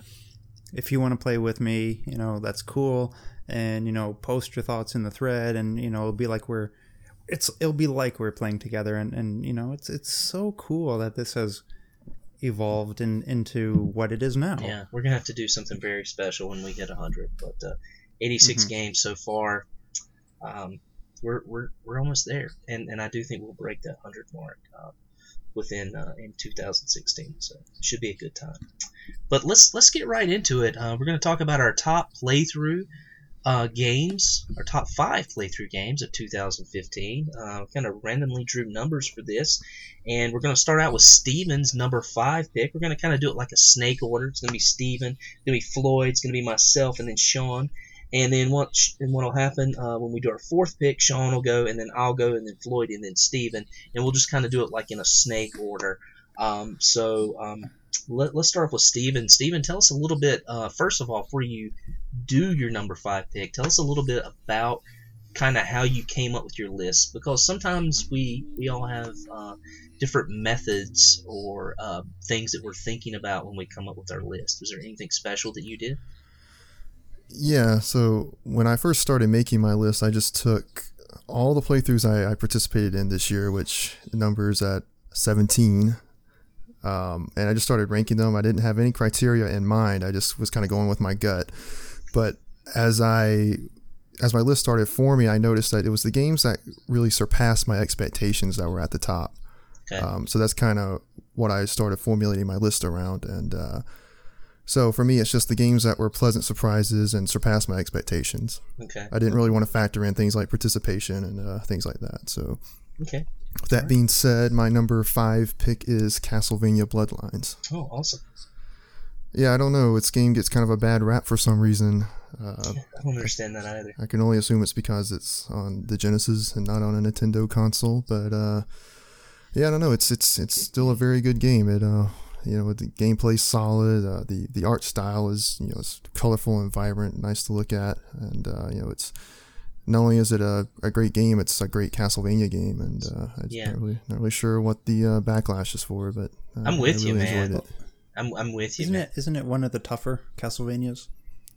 I don't think I would say that, honestly. No. Okay. I think it's fair. I've seen both sides of it, Floyd, which is really strange. I have some people say that it's too hard, and then there's some people that say it's too easy. So I don't know. I don't know what to tell you on that. I think it's. No, that's. I think if you're an avid Castlevania fan and you enjoy Castlevania and you like the style of those games, I think you can beat it. If you're if you've played through like. If you've beaten the first game, which to me was exceedingly difficult when I was younger, but if you've beaten the first game, I think you can beat Bloodlines. Yeah, I definitely think the first game is more difficult. Yeah, there's definitely a kind of a boss gauntlet at the end of it that's rough, just boss after boss after boss, and that's really the toughest part of the game. But it's an exceedingly beautiful game. One of the first things I noticed. Just the artwork in the background of the game is just it's stunning. It is one of the more gorgeous looking Castlevanias. Yeah, and I think another knock on it is, you do have your standard guy with a whip, but then you also have I want to say Eric Legrand. Is that right? I think that's his name. Yeah, who has the uses sort of like the spear, and I think that's an odd choice for a lot of people. And so, and like Steven said, being on the Sega Genesis, I think people kind of knock it a little bit for that. But, yeah, the game takes a few little departures from the standard formula of the series, but I enjoyed a lot of the changes, and it's still very much a Castlevania game at its core. I agree. And a good one at that. So I agree. Awesome. All right, Floyd, number 5. So as you guys know, I was one of the flip-flop guys, so I kind of did 6 months of modern titles and then 6 months of the more classic games. So, I kind of had 2 pools to pick from. However, only one of my picks comes from the classic side, and that's not to knock the older games. I love video gaming in general. I mean, well, I hope even so. When friends, even when friends come over, like a personal bias, I'll try to push the older stuff on them because a lot of my friends are PC gamers. So, I just want to show them that these older titles do hold up today and that they're still fun. But I'm sort of digressing here. I had 2 pools to pick from, so I had a big variety of games that I could choose from, and what I didn't really have a set criteria for my top 5. Sure. I kind of just picked the games that will last with me the longest, and games that I'm thankful for playing. Games that I really feel satisfied that I had the chance to play them. And okay, so to get into my number 5 choice, I'm not the biggest superhero guy. Mm-hmm. But that being said, I do really like Batman. Like I really enjoyed the cartoons. Mm-hmm. I've watched most of the movies. I've still got some that I have to catch up on. So, all that being said, my number 5 goes to Batman Arkham Origins. I think it's really cool to be able to play as Batman and be that Dark Knight who he's a character who can just inspire fear into people, and that's one of his greatest weapons. Yeah.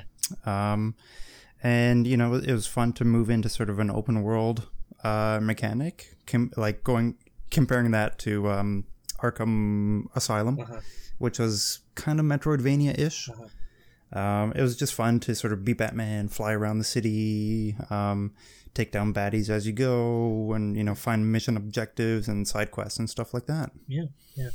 Yeah, that this game didn't make my list, so if I could just throw in my 2 cents, that was a good playthrough. Having you as my co-host, Floyd, I think we did a good job on that one, and that was a good podcast. I remember that mm-hmm. episode being pretty good, so I'm glad you picked it because it's not on my list, but I think that, like you, I agree with you that whole franchise is really good, and that game was really no slouch. Yeah, it's a series that is deserving of being played. Yeah, it's the only one I don't have yet. I mean, when I got my PS3 last Christmas, and I have Asylum and I have City on PS3, and I have not gotten Origins yet. And I considered playing it with you guys, but I had played Kid Icarus. I played Blood on the Sand. That was actually the first PS3 game I played on my system, which is way awesome. To break it in, I know, right?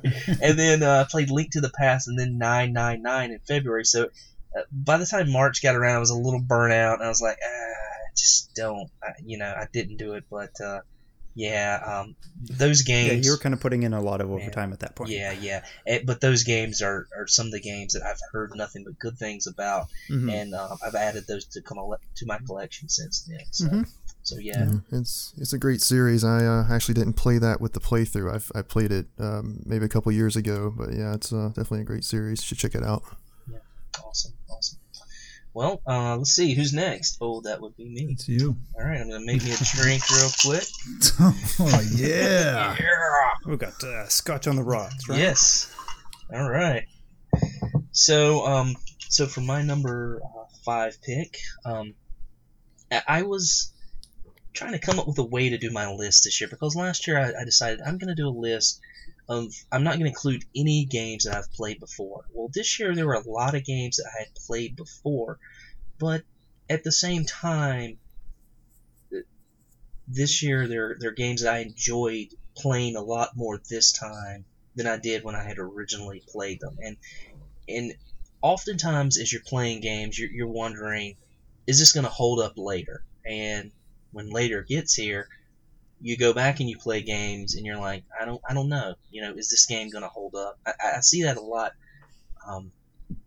Being a collector of old games and games that I really revered in my childhood, I kind of find that it's not as good as I remember it. But one game that we played this year that I was so excited, and you guys know, I mean, I've talked about this game for years, and I've been so excited about sharing this with everyone in the community.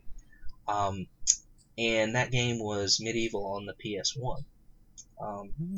It was a game I was so excited to share with people, and I wanted to play like in November, like for so many years. I think I skipped two Novembers being able to play this game, and finally broke it out this March.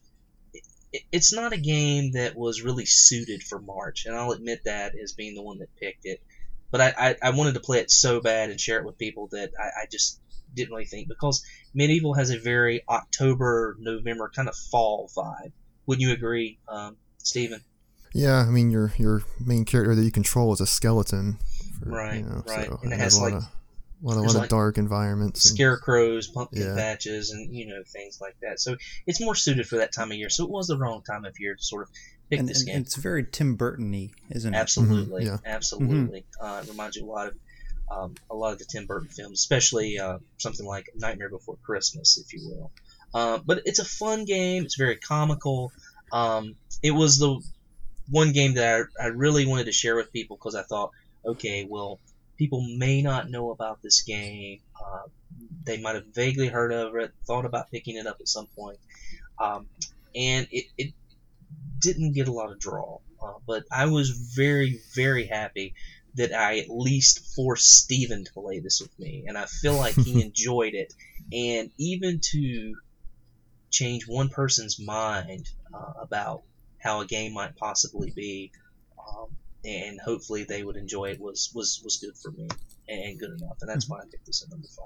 Yeah, this was a game that I think it's a bit of a hidden gem. It is. Yeah, exactly. This is a game, it wasn't on my radar before the playthrough, and then I can safely say it's that little overlooked hidden gem for the PlayStation. It has some control issues for sure.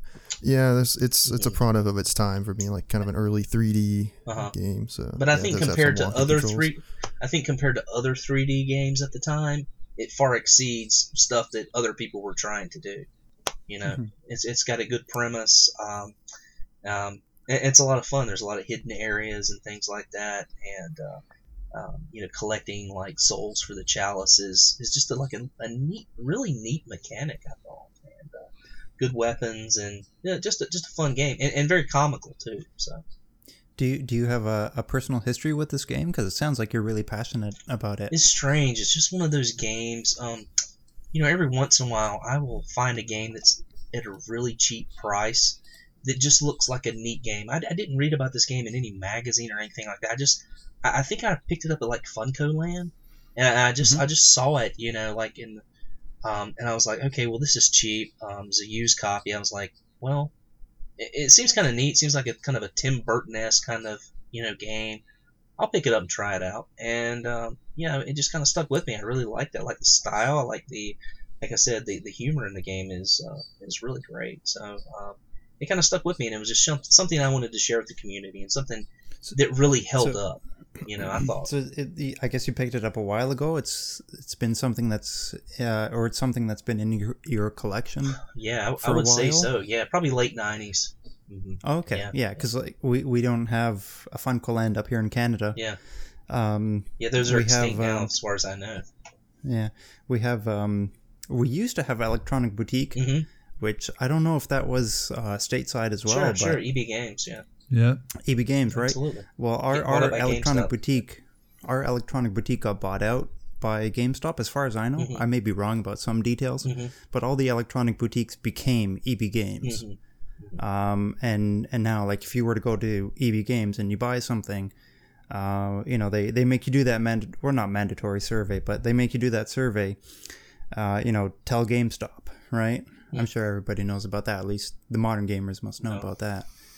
So they don't even call them EB Games down here at all. Everything is GameStop. Yeah, everything's GameStop. Yeah. Oh, I guess up here they held on to the name. That's interesting. So. Yeah. sometimes a company will buy out another company, but they'll hold on to the name just for the name recognition. But like GameStop might still own EB Games. They might be the forefront of it. So that's interesting. Yeah, quite possible. Yeah. All right. Well, all right, Sean. Number 5, man. It's up to you. How did you come up with your list? All right. So last year I came up with my list based on the playthroughs themselves mostly. And last year I wanted to highlight playthroughs that were good, where I did a good job hosting and where community members participated a lot. And I don't want to knock anybody, and I'm not ungrateful for the participation we've had, but the modern side, let's just say I couldn't use that criteria for my list this year. Yeah. So what I decided to do, I didn't have much of a criteria, to be honest. And if I could just take a chance to get on my soapbox for a second, and I've talked about this a couple times about just the problems with modern games in general. And I think that we played a lot of games that fall under the category of homogenized modern games. And I've referenced a YouTube video by somebody who Floyd and I are a big fan of, a guy named George Weidman, who has a YouTube channel called Super Bunny Hop. And he has a video called How Design Trends Ruin Great Games. And he basically talks about modern game design in general and how a lot of modern games now are, it's basically The Last of Us or Resident Evil 4 reiteration. So in a nutshell, yeah, it kind of follows that like action formula, and they don't want you to fail too. Right. Yeah. So I lament the fact that we played quite a few of these types of games in the modern side. So sorry to interrupt you, but before you go with your number 5, like I guess you were kind of regretful that probably a lot of these modern games suffer from that, but there's no other options, just a sign of the times for modern gaming. No, you're totally right, and we chose the games we chose. We played the games we played, and I've talked about this before. I've referenced this particular video on the podcast. I'm sure we talked about that on every podcast we were on together. Exactly. So, having said that, I tried to make my list a little bit more interesting by just picking games that don't fall into that trap, because. Okay. Quite frankly, for example, like Tomb Raider 2013 is one of my favorite games of all time. It did not make my list because it's a run-of-the-mill modern third-person shooter. So I didn't put it on my list because it's not particularly interesting. It just does the genre very well. I played that a little bit, but actually put it down. Yeah, kind of felt that way too. Yeah.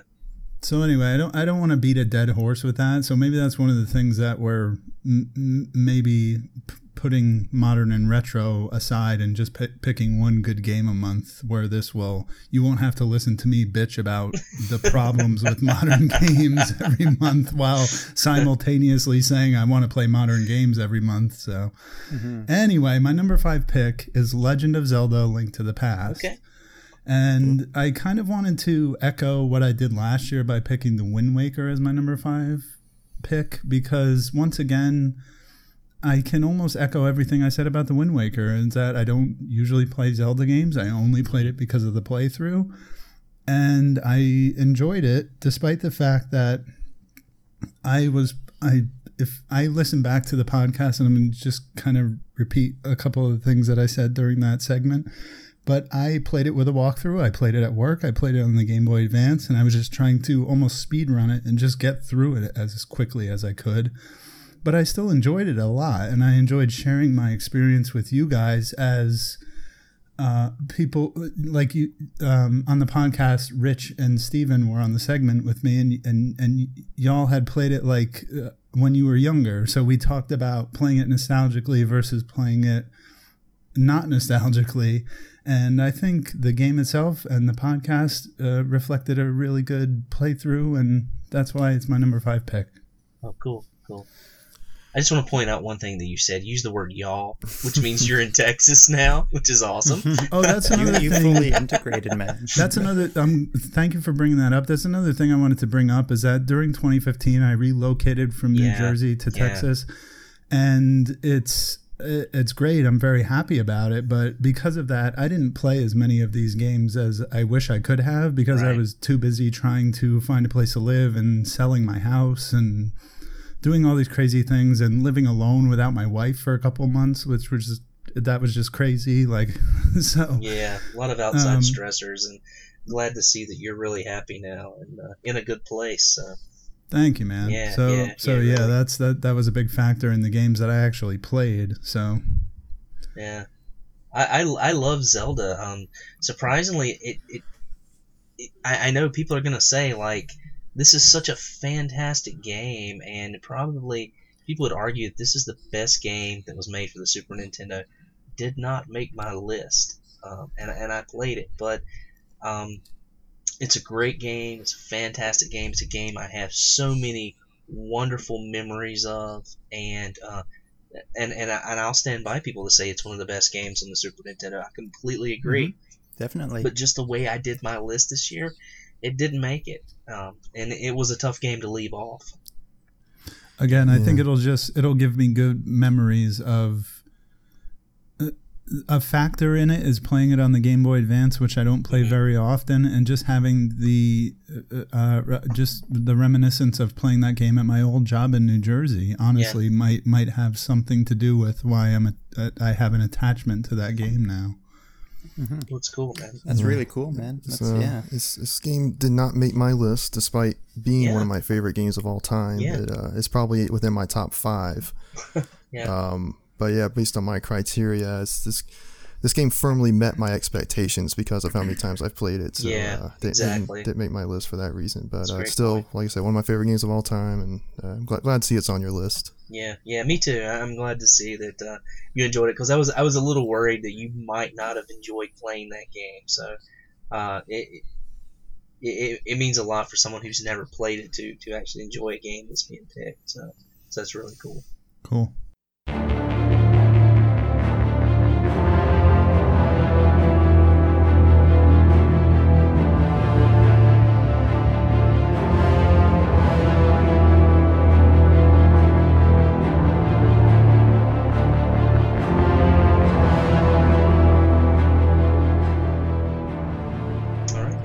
Sean, you again, man. Number 4. Let's hear it. All right, cool. So we're gonna go back in reverse order now. So my number 4, kind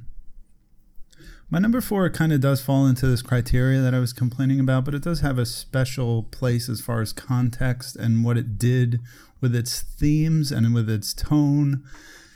And it was a game that I've played before. That's another thing that I didn't mention with my criteria, how I came up with my list, is that so many of these games I've played before, and I'm playing them again. Like Gravity Rush, Mass Effect, Metal Gear Solid, Tomb Raider, like all these games I've played them before, and it's another theme in the Modern Podcast where I say I don't usually do this, but I played the game again for the playthrough and blah blah blah. But my number 4 pick is Spec Ops: The Line, because I think Steven did a freaking amazing job with this playthrough, and this game is incredible. And the political themes, the anti-war message that it has, everything that is going on with this game, we went into super in-depth with it with the podcast, and I'm really proud of that segment. Yeah. So that's why that's my number 4. Just listening. It's one of my favorite segments we've done, and just the amount of time and research I put into kind of putting our outline together, and I just had a lot of fun doing it and researching it. So you'll see it on my list a little bit higher. So just someone who looks at the Google Doc like to make notes.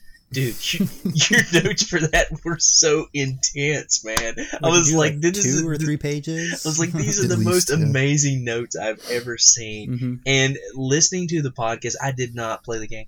listening to the podcast alone made me go out and buy this game immediately. I was like, wow. I mean, this game sounds awesome. And I listened to the entire podcast, and I know I probably got some spoilers, but I'm old. I have a very short-term memory, so it doesn't matter. So I'm definitely going to play this game down the road, and that was a fantastic podcast. You guys did an amazing job with that. We got a lot of good feedback like that. People who had no interest in the game, replying back saying that now they're interested and they picked up the game, and that was really cool for me. Yeah, I mean, who would even think? I mean, a Spec Ops game. I mean, who would think that?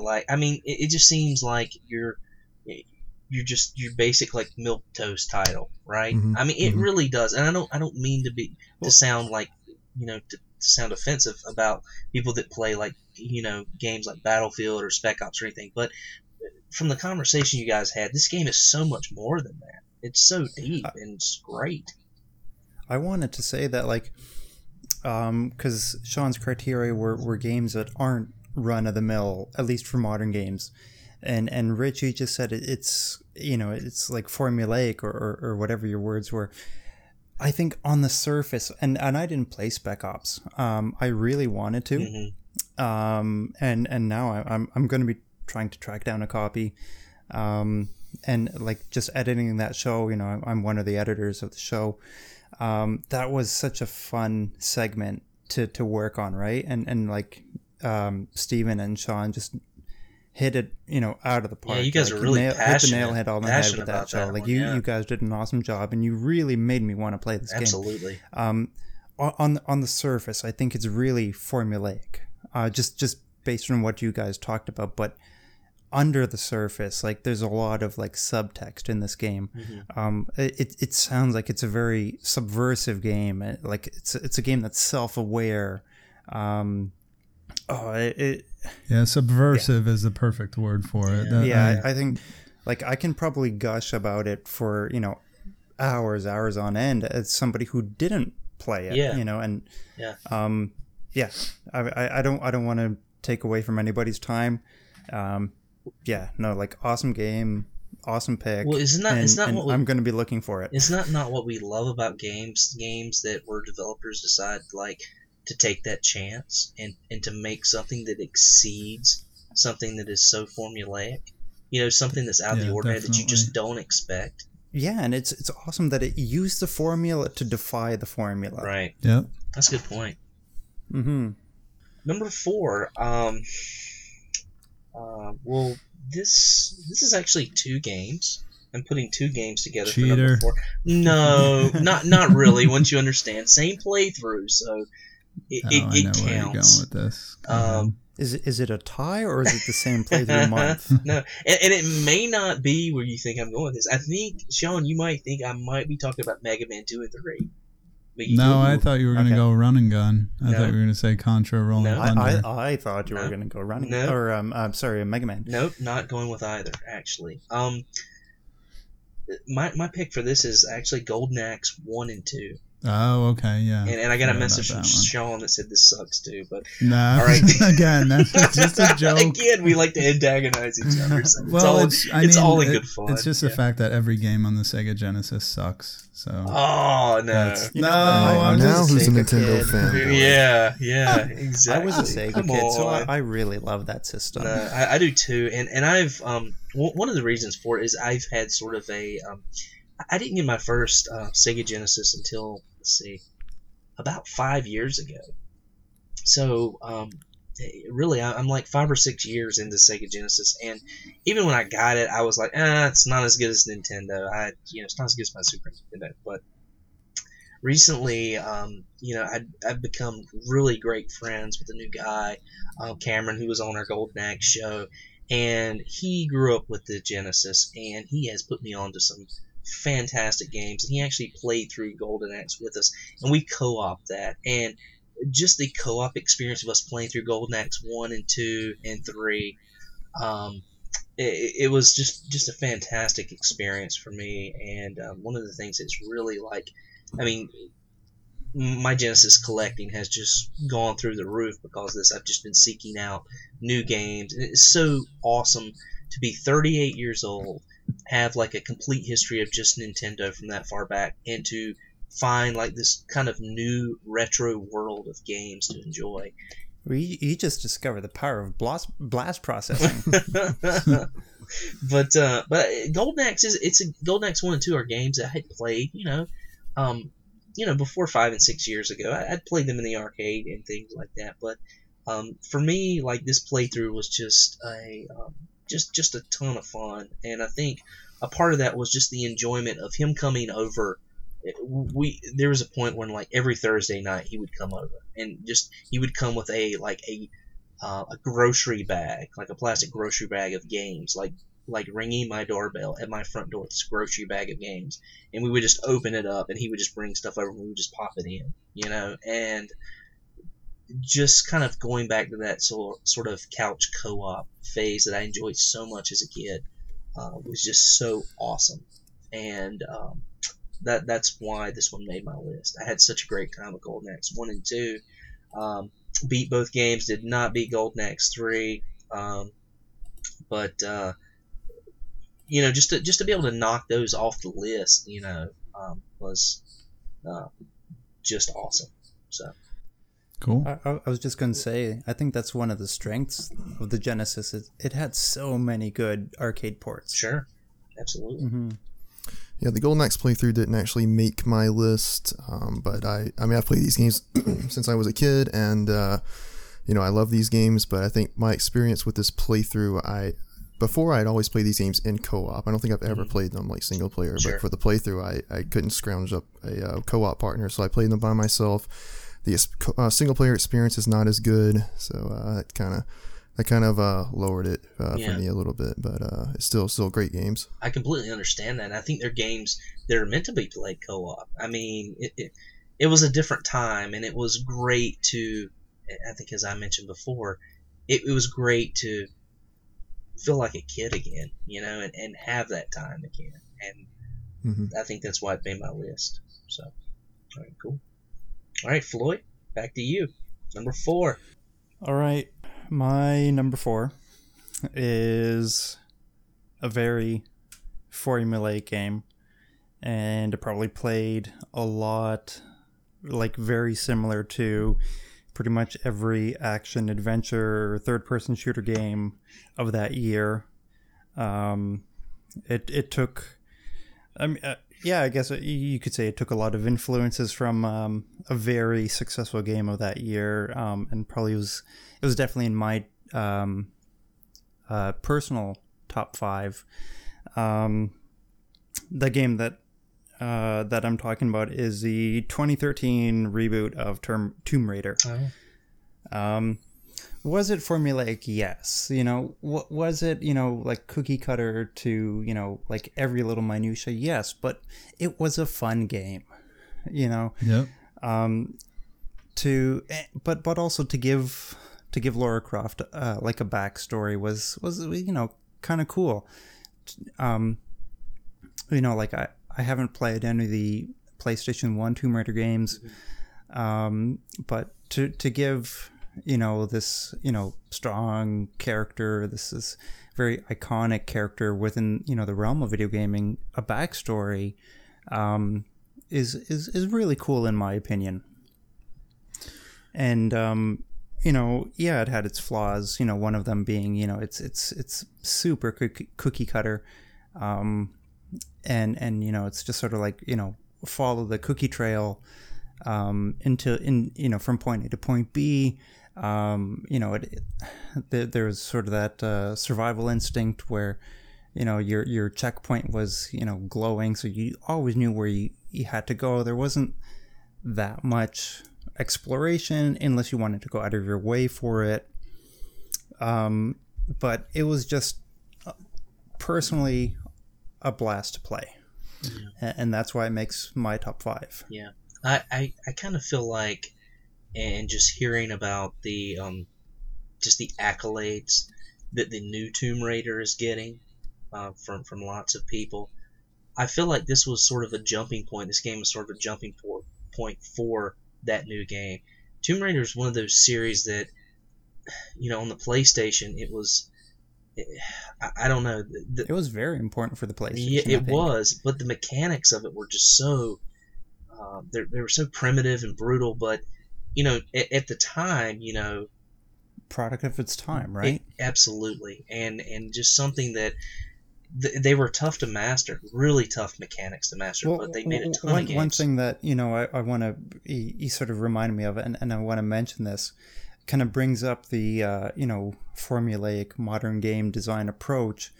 In the new Tomb Raider games, if you want to jump to a ledge, it's highlighted to say that yes, you can jump and grab onto this ledge, but there's no risk. There's no sort of oh man, am I going to make this jump? Mm-hmm. Whereas in the older games, you had to position yourself for the run up.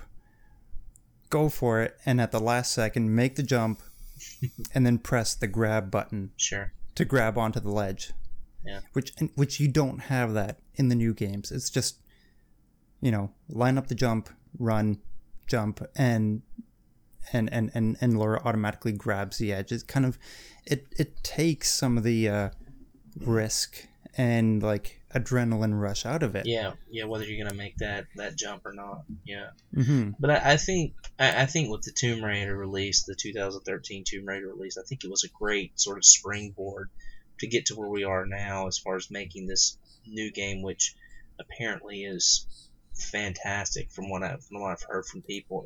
It's one of those series you kind of always wonder, is this one of those things that's going to survive? I mean, they made, God, how many games did they make for the PlayStation? At least 4 that I know of. 1 through 3. Right? Yeah. What is it? Is it Revelations? Is that another one? Yeah, I think so. And it's one of those series you're like, is this going to survive? Is this going to test time? Really strong female character, and it has, and I think it's sort of gotten a nice rebirth, and I feel like that this game was sort of like a nice springboard for that. And I didn't play a lot of it. I played a little bit of it, but from what I played, I did enjoy it. Mm-hmm. And it may be formulaic to you guys, but from someone who's just getting in, dipping his toe into modern gaming, I had a lot of fun with it from what I played. Mm-hmm. Okay, cool. All right. I don't know. There were things I could have added, but whatever. Yeah. It's cool. All right. So, Steven, number 4? My number 4 is Gravity Rush. Okay. Cool. Woohoo! Yeah, this is it's a game I had on the Vita. I mean, we just talked about this a month ago, so don't want to say too much about it. But I've had it on the Vita for 3 years, and Sean suggested it for a playthrough, and I never really had high expectations for this game. It didn't really look that appealing to me, but I started playing it, and I really enjoyed this game, and it's it's a unique gem for the Vita. I don't really feel like there's an experience quite like this on any other system. And I just all around really enjoyed the experience. It's another one of those games, man. I was in a pawn shop the other day and saw it for $7. I didn't know if that was a good price or not, so I didn't pull the trigger on it. But just from listening to your podcast, I mean, I wanted to pull the trigger, and hell, I don't even own a Vita. Wait, yeah, I was going to say, do you even have a Vita? You got to get a Vita, dude. I know. Well, when they're about $20, I'll pull the trigger on the Vita. So, that's me, man. It's me. I collect. But you guys did a fantastic job with that podcast as well, so I enjoyed listening to it. Thank you.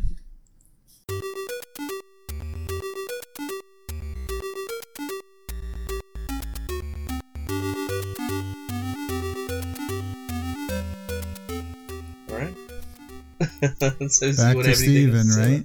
Yeah, back to Steven. Number 3. My number 3 we've already talked about a little bit, but it's Spec Ops: The Line. Sure. Okay. Yeah, I mean, I kind of like we talked about it on the surface. It is very much a kind of standard looking shooter. I kind of knew going into it that there was a little more to this game, but I still think I wasn't prepared for just how deep this game goes. And for the playthrough, I mean, I spent hours researching stuff, mostly at work, just killing time at work, but spent just hours researching the game and all the subtext behind it. I watched analysis videos. I played through the game twice during the month, just they got really into it, and just that podcast we did was it's like we said, it's one of my favorites we've done. The response we got from it was really good, and just overall, it's a game I think a lot of people should check out, and I'm glad to have played it for the playthrough this year, and it's really awesome. Awesome. Right on. All right, Floyd, number 3. My number 3 will probably appear higher on Sean's list, but that's Metal Gear Solid. All right. Metal Gear.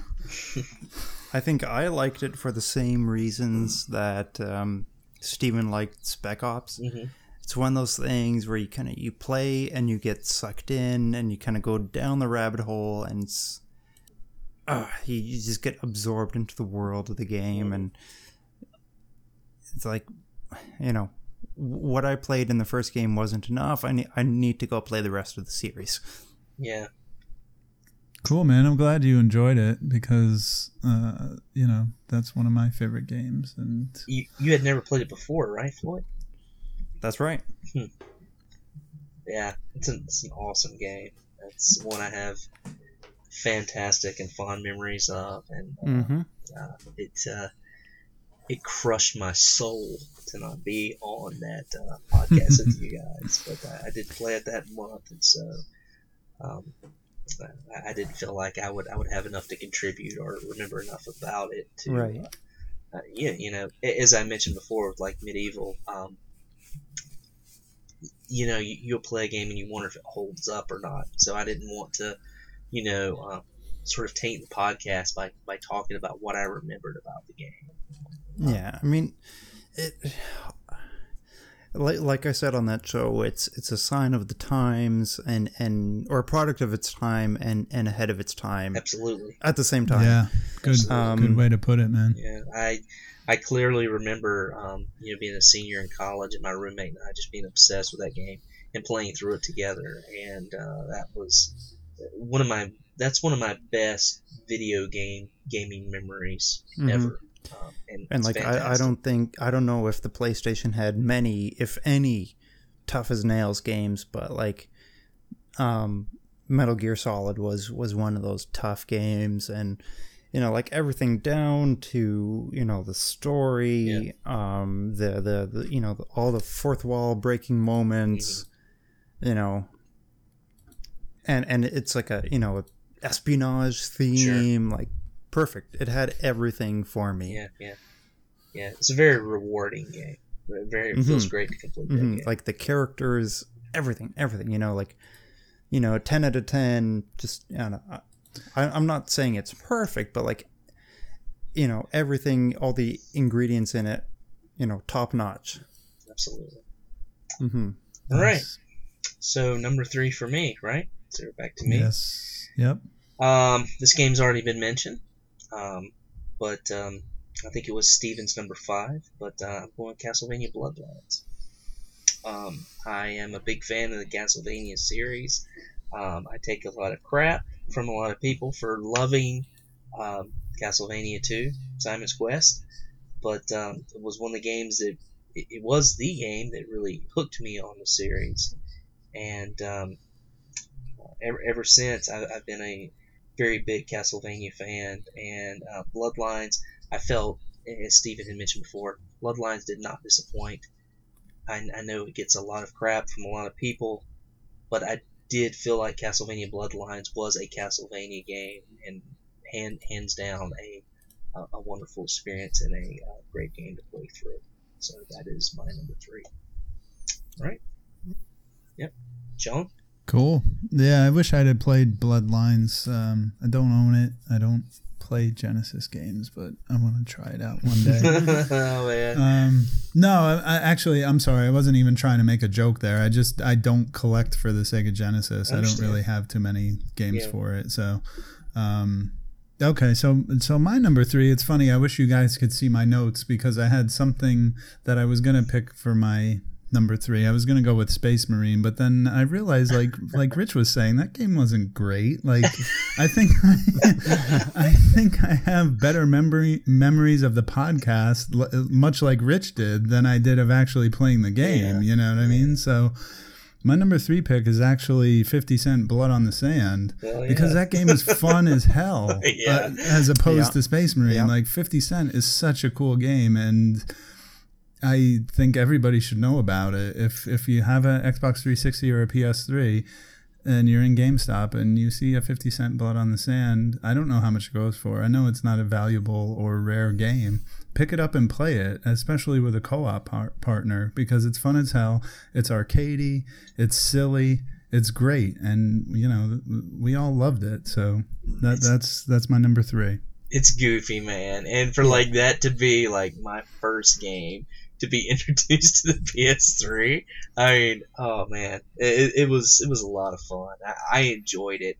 I think the difference, you mentioned Space Marine and then with Blood on the Sand, I think the difference for me was that with Blood on the Sand, I didn't feel like I can't wait for this game to end. I felt like with Space Marine, I was like, is this ever going to end? I had that kind of feeling with that. Yeah. And it's funny because one is such a, like a well-developed story and very highly detailed, and the other's like, man, I got to get my skull.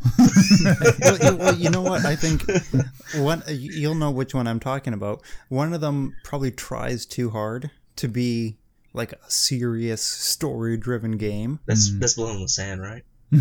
Definitely.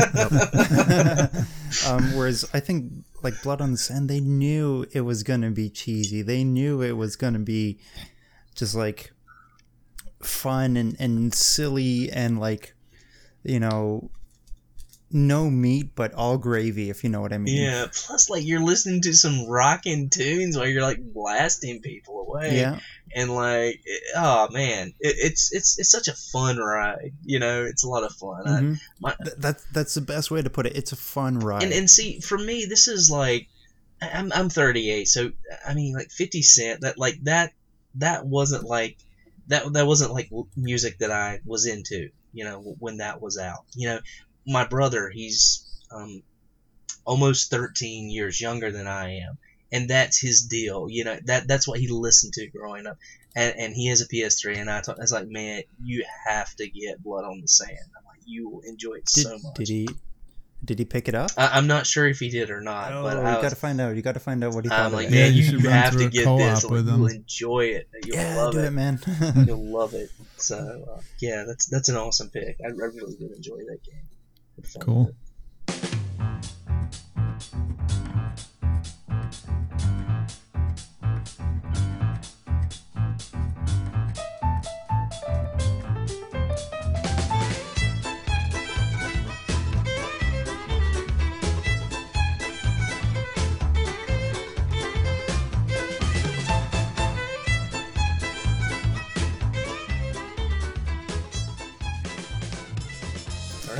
All right, so I guess my number 2 comes up here, and Floyd called it. Metal Gear Solid is my number 2.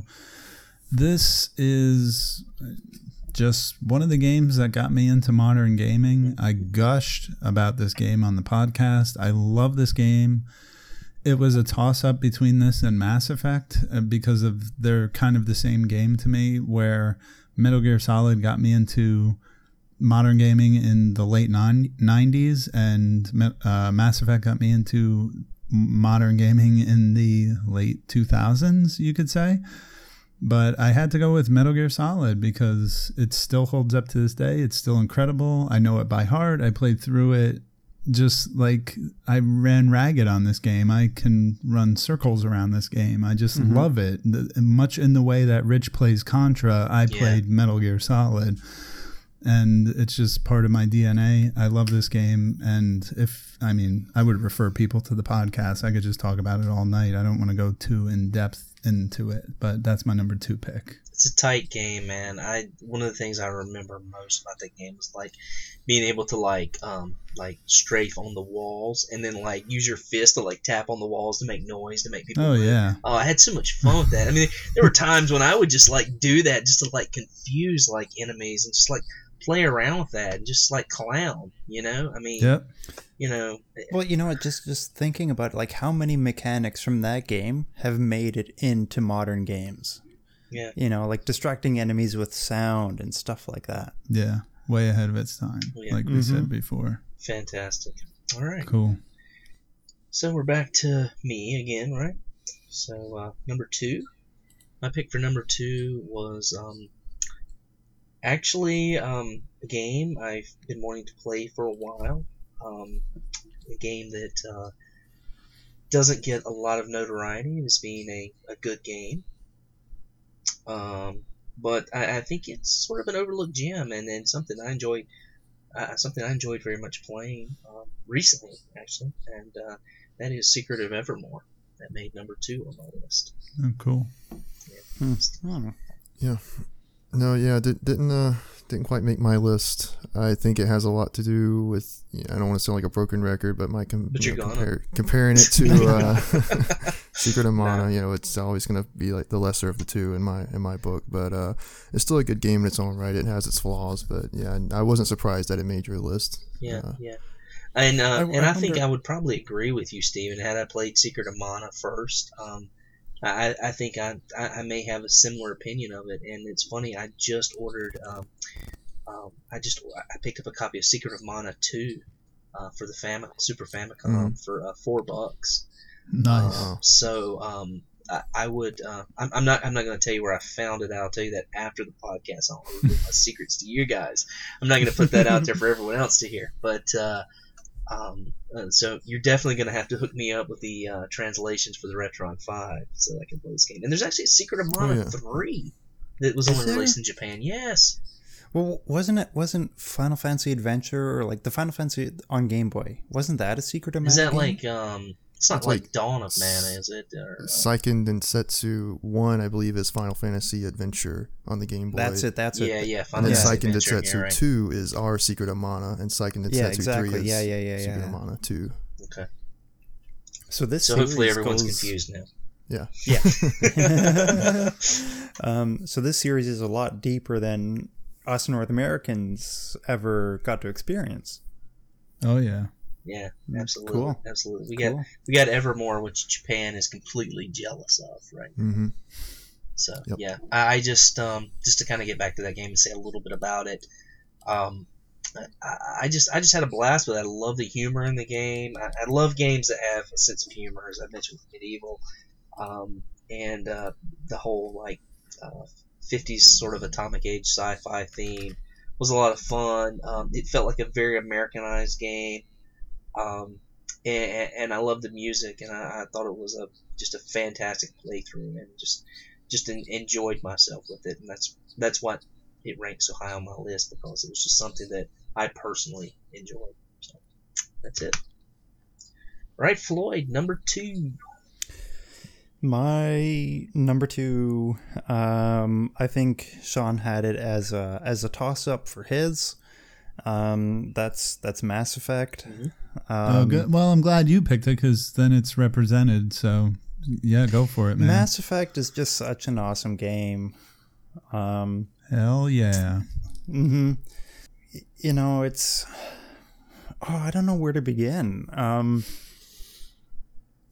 It's okay, first of all, it's BioWare, and BioWare really knows how to make their role-playing games. I don't know what to say. This is one of those games that just go play it for yourself. It's so amazing. Just the relationships between the characters and all the various species, the political drama that ensues because of the plot of the game, the worlds you get to explore, everything was just amazing. Yep. Great game. Good pick. Mm-hmm. I think it's incredible. It's it's one of the must plays of the I was going to say current generation of gaming, but like the previous generation of gaming. Anyone who hasn't played it has to go play it. Anyone who's already played it should go play it again because it's just that awesome. Word. Yeah, Mass Effect, man, it's awesome. I would have loved to join in on this game too. Yeah. It's like a mix of old school and new school RPG. Like, it's got everything there. Yeah, you would like it, Rich. You should play it. Yeah, definitely. This is one of the playthroughs that I wish I had joined you guys in. Regretful. No, Dark that's times. All right. That's life. Hashtag well, you got times. a PS3 now, so you can pick up the anthology set or the trilogy set. I got it. There you go. Yeah. There you go. All right. Once you play the first one, you'll want to run through the whole You have trilogy. no excuse. So what's your number? What's your number 2, Rich? No, it's Steven. I did too. I'm sorry. Secret of Evermore. Yeah, Steven. Trying to push you guys. Look at you, a little man. long. Sorry. He's had a few too many. I've had it. Not enough. No. I'm waiting to hear that second one crack at any moment. Yeah. It's gone, dude. I'm done. I'm cut off. So is this number 3 or 4 or 5? I lost count. Anyway. All right, Steven, number 2. My number 2 was one we mentioned already, but it is Medieval. All right. Wow, man. I'm surprised that made it so high on your list. That's really cool that it made it. Oh, man. That makes me feel so awesome. You don't know. You made his heart all warm and I fuzzy. did. I guess the story with this one was this game was announced as a playthrough for the March playthrough before I was with you guys as a host. Mm-hmm. So I was, wasn't too interested in it. I was like, well, I'm probably not going to participate in that playthrough. Then you guys asked me to join. That you kind of forced my hand. I had to go on eBay and buy a copy. But yeah, I was really pleasantly surprised by it. And like we said before, it's very much a hidden gem for the PlayStation. And despite being a product of its time, like Rich said, it is better than a lot of those other games. Like the early 3D games that it handled that sort of gameplay a lot better than a lot of other games did, in my opinion. And it's just a really cool game. So I think people should definitely check that one out. I think it's funny because I want to point this out that we sent texts back and forth to each other on GroupMe. And he said, and Steven said, I don't even know if it's going to make my list. So he was obviously just messing with me. But now him saying that at number 2, I think he made it move a little. You know what I mean? No, it's been there for a while. Yeah. That's awesome, man. I love it Glad when you come into a game and you're like, I don't know, and then you walk out just loving it. You know? Yeah, that's such a great feeling. Well, that's the thing with the playthroughs that I like so much. I feel like there's, probably a little more than a handful of games that I really, really enjoy that, maybe people haven't heard about, and I sometimes I'm more reluctant to suggest those things, and because let's face it, the games that we get the most participation out of are the games that are the more popular games, like Link to the Past. Of course. For sure. And for obvious reason, they're proven games, they're great games. But, when you can pull out a title that, and take a chance on the title, like Sean did with Blood on the Sand, and, pull that out there, it's something that, people are kind of like, what? 50-cent game? Really? But then you play it and you actually put forth the effort to play the game and try it out, and you have a blast with it. Those are the best games, in my opinion. That's what this is all about. That's what makes this fun, Yeah, that's a really good point, man. And I hope we can do more of that in the coming year. Absolutely. Because I don't want to be here in December of 2016 complaining that all the games that I chose were the same or something. You know what I mean? So, absolutely. Yeah, there's definitely... I agree. We used to do this a lot more, and I hope we can get back into it, like taking chances, picking games that maybe somebody will, what is this game? Fragile Dreams, this weird Wii game. Right. But that game turned out to be amazing, you know what I mean? Yeah. So I'm kicking myself in the butt, man, for not finishing that game. That game was so good. Yeah. Oh. That was jeez. But yeah, stuff like that. that. I hope we can get more into that in the future. So really good point, man. Absolutely. Maybe we need to do more Xseed stuff, man. Yeah, it's a good company, man. They make some good stuff. Yeah, I'm a big fan too. Absolutely.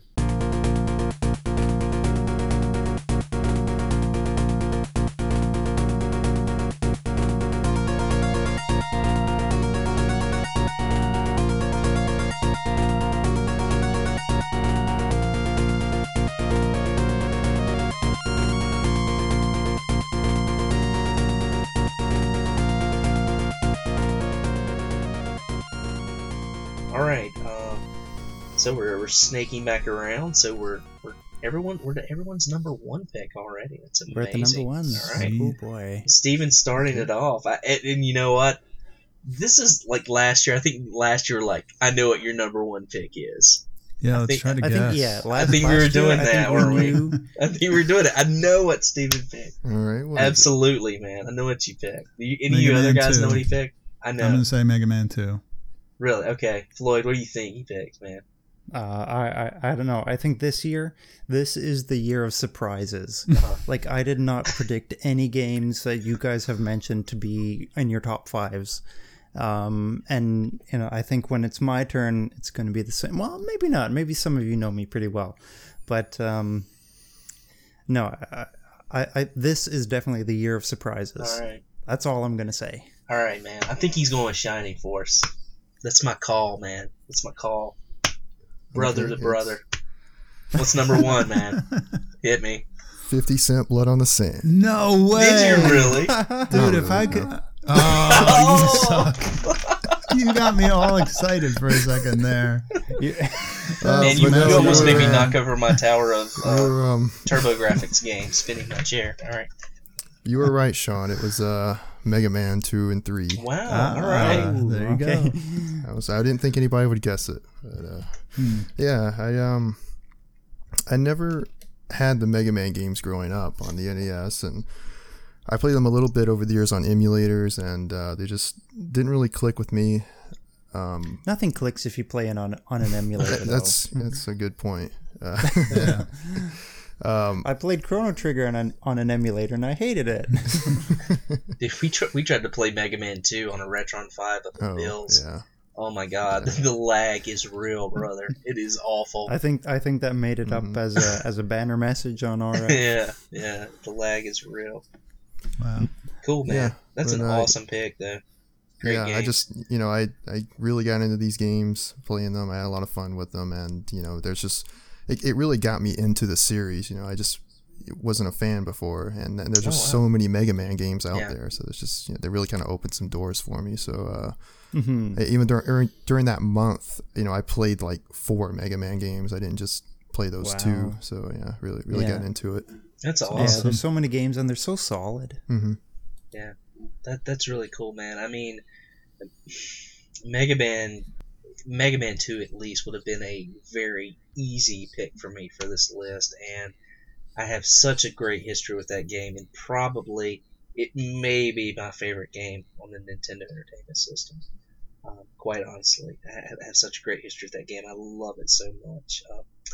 But I didn't pick it for my list just because of, it's something I had played before, and I typically try to shy away from things I have a good history with. So sweet. Floyd, let's guess what Floyd's number one is. Yeah. Can you guys guess it? My guess is 999. Ah, you got it. Okay. Am I really that predictable? No, this was a big one for you, man. I know it. I could tell. So yeah. Because I think last year you guys guessed my number one too.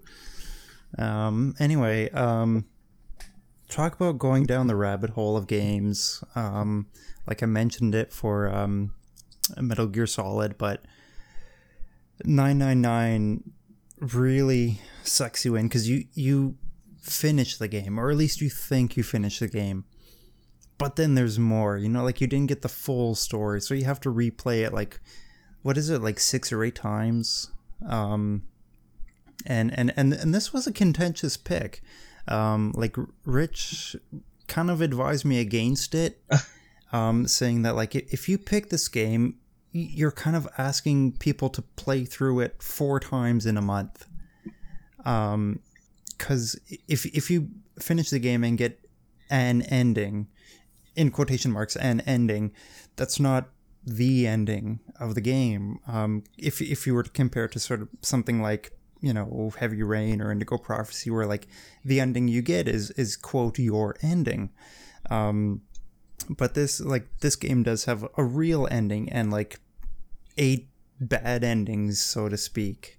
And you get so invested in the characters and you know, it's sort of like a whodunit kind of murder mystery. And you know, it's a visual novel, so it's all text based. There's no action, and but like the puzzle solving aspect was fun the first time around you encountered each puzzle. Every time after that was just sort of like repetition and memorization, so it wasn't as fun. But it was like this game was like peeling back layers, and it's like every layer you peeled back, there was more and more. So I just got.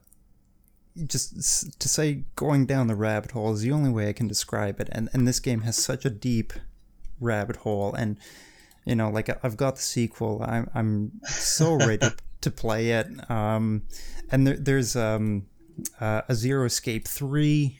I can't remember what its subtitle is because every game has some sort of weird subtitle. But I'm so ready for that when it comes out. It's such an underground cult hit. Yeah. It's really fun.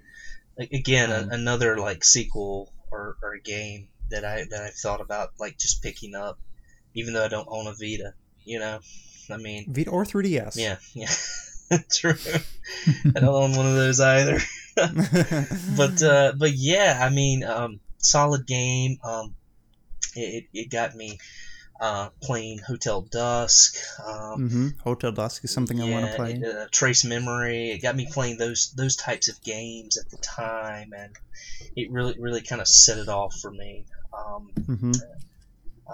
Really fun game. See, convoluted like story. For a game like that, Yeah. to really get you sucked into the DS library, like that's really cool. Yeah. You know, it's not for everybody, because like there's not a lot to this game. Like you really have to. It's a thinking person's game. Yeah. Right. Absolutely. And not only because it's so puzzle based, but like, it's so in depth, and you kind of have to pay attention to what people say, and like, yeah, you know, people will leave clues and they'll betray you, and you know. Talk about a well-written game, you know? Yeah, it's very deep, and it's one of those games you can't. Well, you obviously can't play through it one time and finish. You have to play through it multiple times. It forces you to play through it at least 2 times, and you have to get very lucky to be able to play through it that second time to actually get a very concrete or decent ending for the game. And yeah, I like I mentioned, you know, breaking the fourth wall for Metal Gear, but like I must have written like 2 or 3 or 4 pages of personal notes for this game, like how to solve the clues, you know, like taking just a note of what people said so that like I would remember that they're like about to betray me later. Awesome. Yeah. Yeah. That's cool, man. Really fun game, and if you're looking for games to sort of, for me it was just sort of games to like lie in bed and play on my DS, you know, in the evening or at night without having to hook a console up to the TV. That was those are definitely great games to be able to take sort of piece by piece. You know, you can solve. You can kind of solve a room in a night or a few rooms in a night and just kind of move on and slowly progress through the game. Had the nice feature of like, you know, save wherever you are. Yeah, but have a notepad with you as you're doing it and writing down your choices so that you're not repeating anything you've already done. So yeah, you do have to take notes. Absolutely. It's an important thing to do. So all right. Sweet. So we're at my number 1, is that right? Yes, sir. Any guesses? I would say Shining Force. All right, since absolutely correct. Oh, wow, okay. Yes, absolutely. I up to the point of playing Shining Force, I had never played any tactical RPGs, and I know that's probably surprising to a lot of people considering how much I love retro games. But yeah, I mean, for Shining Force to be my introduction to tactical RPGs, what a fantastic way to enter. And I mean, this game just, I don't know, it just floored me. It made me like just reconsider about what I really liked about video games, you know. Wow, that's heavy, man. Yeah, that's awesome. It was a lot of fun. I liked everything about it. I felt that the story was great. All the characters were great. The collecting of additional characters. I did, I admit I used a playthrough to play this game to be able to collect all the characters. But that's a part of my personality. That's what I like to do. As I'm playing the game, I like to be somewhat of a completionist, unless it's utterly ridiculous. And as we know, like, being a completionist for some games can be like ridiculous. But for this, I thought it was, it was warranted, and I just had a fantastic time with this playthrough. I am shocked that this did not make your list, Steven. Anywhere in the top 5. Had you played this before? Or? Yeah. Okay. I mean, it was kind of close, but I almost wanted to put it on my list because I have played it before, and I knew I really enjoyed it, but I still enjoyed it more than I thought I would replaying it. Okay. But yeah, I just didn't quite make the cut. I kind of wanted to give some new games, but games I haven't played before, the spotlight. But you did just like I did. You bought Shining Force 2 complete, like immediately after this playthrough, right? Yeah, I mean, and I played Shining Force 2 before as well, but I didn't have a copy of it when we did Shining Force. So I went and bought a copy of it, and I really hope that's something we might do sometime in the future. I would love to, man. I would absolutely love to. Shining Force 2, Phantasy Star 2 as well. Yep. Yeah, I know those games have been mentioned. I would love it. Yeah. Just give it a few months so that I can catch up. We're good. All right, Sean. Number 1, man. Let's do it. Let's hear cool. it. This is it. Who wants to guess? Resident Evil. And if it's not Metal Gear Solid, I don't know what it is. Yeah, but that was my number 2. I know. That's my point. Oh, so hold on. No, it's Mass Effect. Oh, so man. You're saying since I picked Metal Gear Solid already, you don't know what it is. I got you. Exactly. It's Mass Effect, man. He gushed about that game. No, I said it was either Mass Effect or Metal Gear, and I picked Metal Gear. So Mass Effect is out of the running. Mm-hmm. My number 1 this pick. Is a year of surprises. Except for me, I'm predictable. Floyd, guess my number 1. What's your guess? You don't know. What did we play together? Sounds like a personal question. We played Metal Gear, which you've already mentioned. Have you already mentioned Gravity Rush? You know what? Right. I don't know. Steven, you got it. It's Gravity Rush. Oh, okay, right. I thought you already said that one, but I guess I'm thinking of me. Quote: I used to be a Vita hater. Yeah, no, Gravity Rush again. It's fresh in my memory. It's a fantastic game. It's a game that I did not think I would enjoy as much playing it again, but I kind of picked a Vita game by default. You guys may remember the text that we were having in GroupMe where I said, I want to play a Vita game. Who has a Vita? What kind of games do you want to play? And there was a list going around, and Gravity Rush kind of fell into the place as a placeholder. And Rich finally at one day just said, okay, we're playing Gravity Rush because stop screwing around and pick a game. No, it's Gravity Rush. Did I do that? Really? Yeah. And you weren't as blunt as I'm putting it, but that's how it happened. Person. No. It was just like, you're playing Gravity Rush. This is an awesome game and you have no choice. It was just, okay, it's going to be Gravity Rush. But here, it's just an amazing game. If you have a Vita, you have to play it. it was a perfect send-off for the modern segment, as I mentioned in last month's podcast. I adore this game. I love Kat, the main character. I love the cel-shaded style. I love the music. I love the PlayStation Vita. I cannot wait to buy a PS4 so I can play Gravity Rush again and play Gravity Rush 2 when it comes out. So that's my number one, Gravity Rush. Awesome. So. Very, very cool. Nice. Great picks all around, guys. Right on. Yeah, I think everyone has a reason for their list, and I really love hearing like what everyone has to say about why they picked everything, and kudos, and again, like congratulations on another fantastic year of playthroughs. I cannot wait for 2016. I think Hell yeah, it's going to be so phenomenal. So.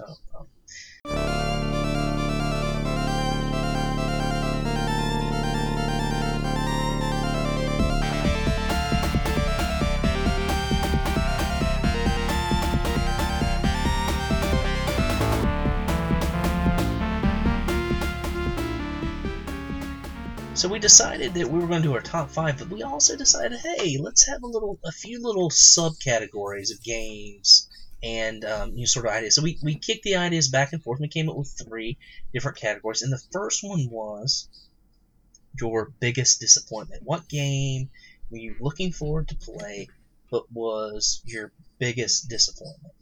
Okay, so let's see. Sean, you ended it, so we're going to let you go back again. That's cool. My disappointment of a game that I actually played and was disappointed by it was Space Marine. Okay.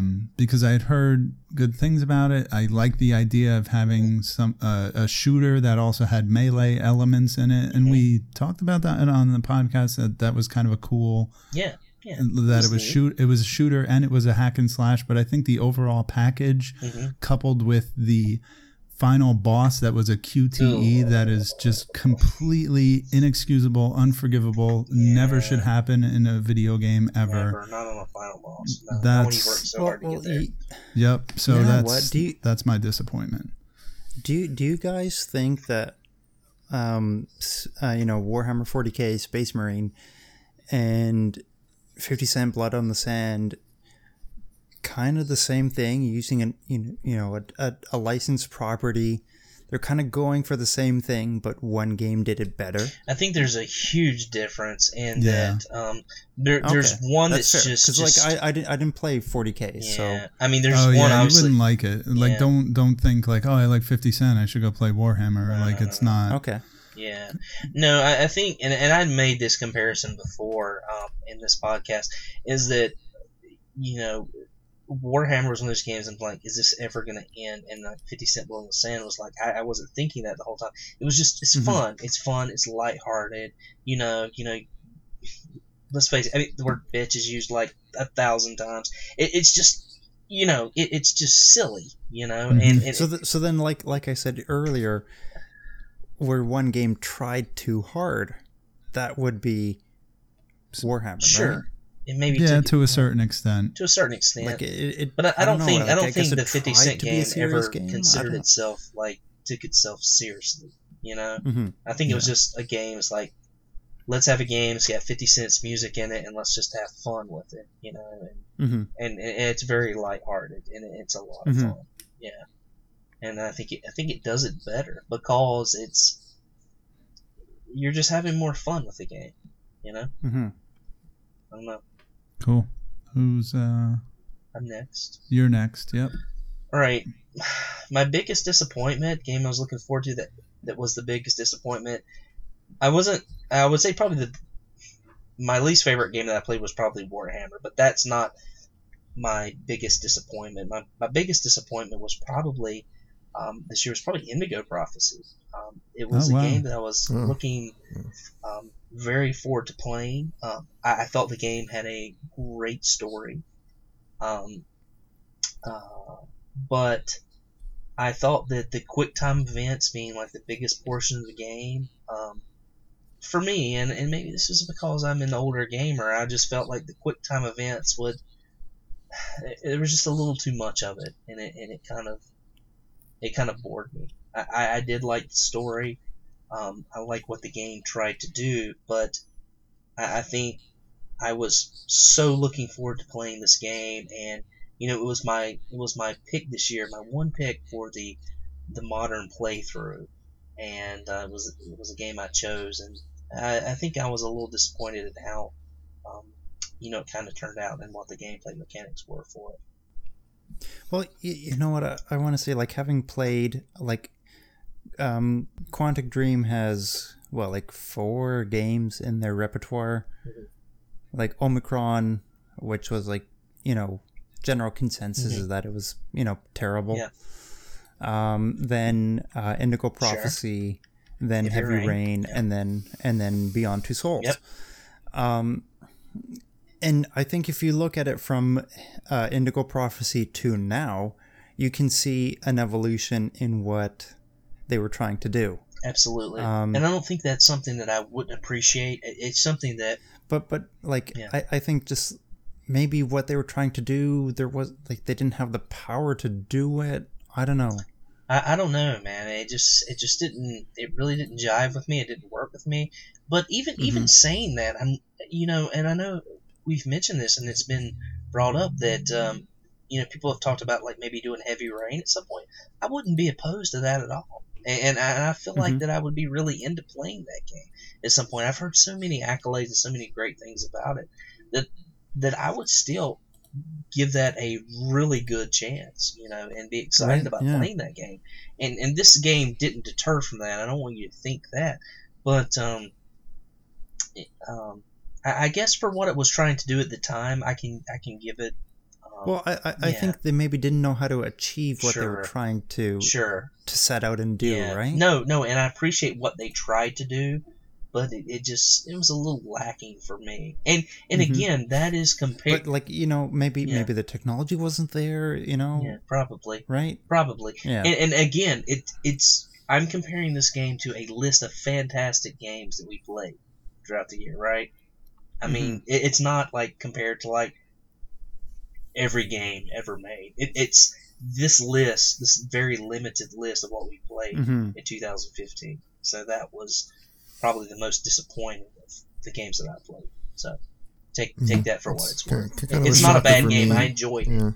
I enjoyed the game. Yeah. I actually thought this was going to make your top 5, honestly. Really? Okay. Yeah, I mean, I from our podcast talk, I feel like you enjoyed it more than you did, apparently. But, yeah. I agree completely, just as a listener of that podcast segment. And I played the game a while ago, but I enjoyed it. And listening to your podcast, you kind of just fleshed out exactly how I felt about the game, which is in general that I liked it. So I'm kind of surprised to hear it was disappointing to you too. Yeah, and it's not that I didn't like the game. I don't want anyone to think that I didn't enjoy the game. I enjoyed playing the game.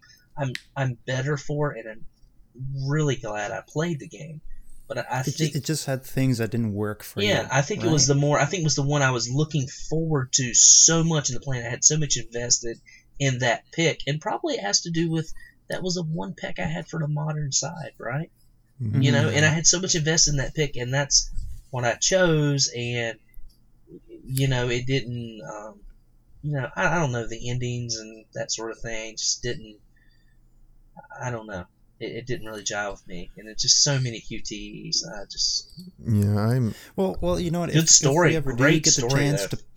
Yeah, I'm sure, and I really want to play that game. It did get an HD release. I think it was PC only. Yeah. Mm-hmm. But whatever. I want to try it out. You should. It's a good game. I mean, I'm not knocking it as a quality game.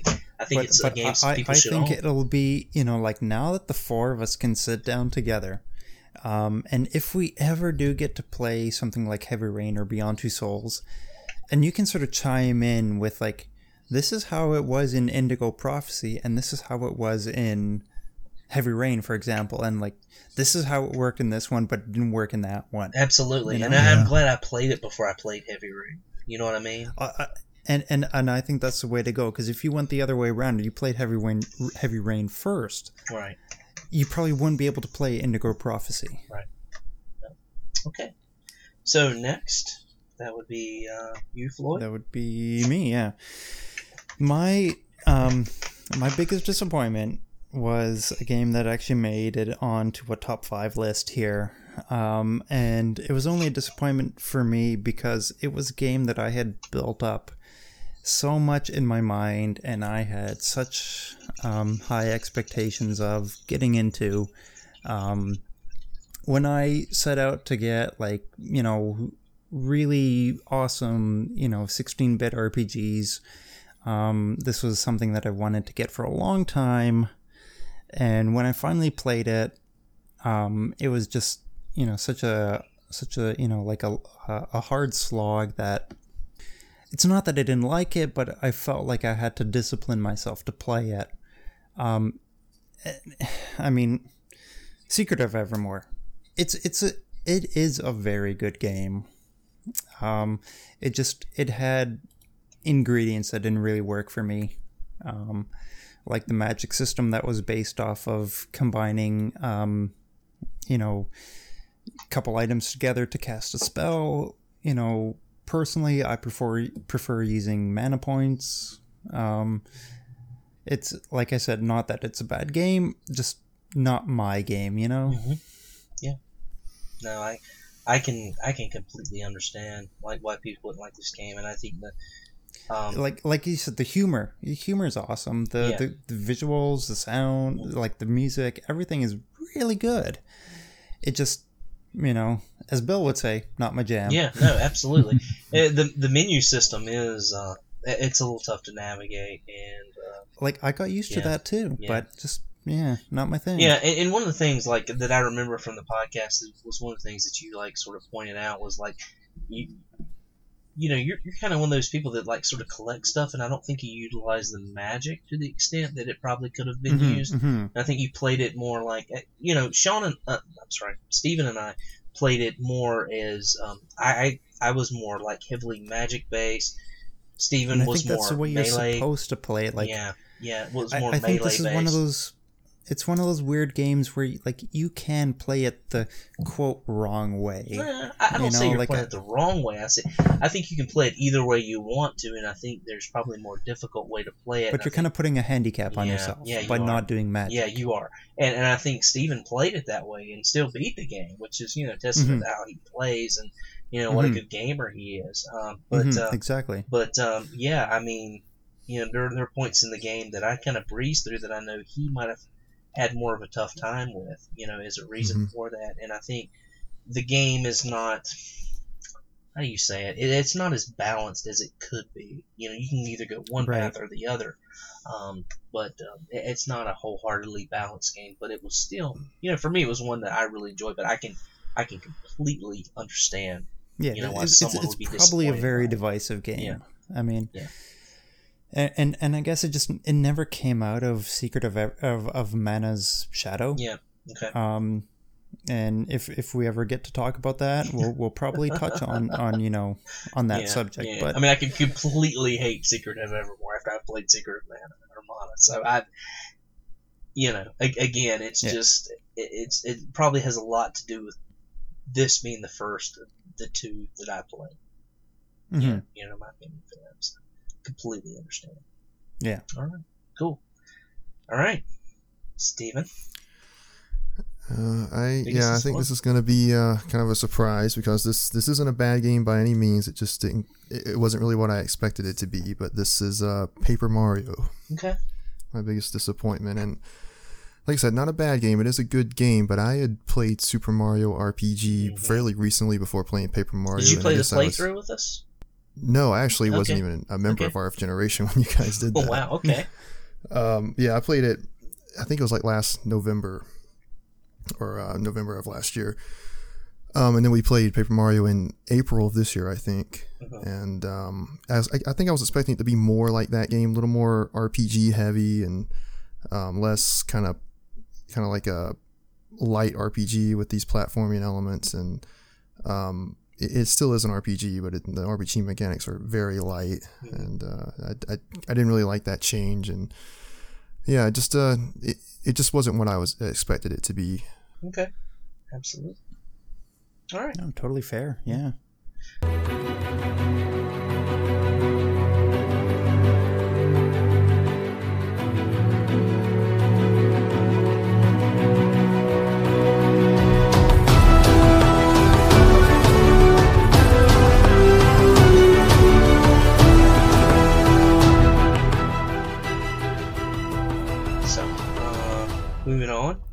our next category that we thought of was a game that you were reluctant to play, but that surprised you. And Steven, we're back at you. So, if it wasn't already on my top 5 list, I would make this Medieval. Mm-hmm. And I could also make a case for Gravity Rush, but I want to choose a different game. Okay. And I think this is also going to be a shocker, but I'm going to say Warhammer 40,000 Space Marine. Okay. That's fair. Yeah. I mean, Sean and I guess, chose this game kind of out of necessity. Sean was kind of in the process of moving, so he didn't have all his systems. He's like, here are some games I have laying around. Let's pick one. And we settled on Space Marine. And it's a game that's been in my Steam library for years, and it's just one I always overlooked and never thought I'd play. And I didn't have very high expectations at all. Even you guys started the game before I did, and we're sending messages back and forth, kind of, complaining about certain things. So that was lowering my expectations even more. But and a lot of the points you guys make are true and valid, but I still overall I actually enjoyed the experience much more than I thought I would. So that's kind of one that surprised me. All right. That's cool, man. Mm-hmm. Awesome. I think you just have to take it for what it is, right? Mm-hmm. Yeah. And it wasn't a bad game. It was. I know I've kind of given it some negative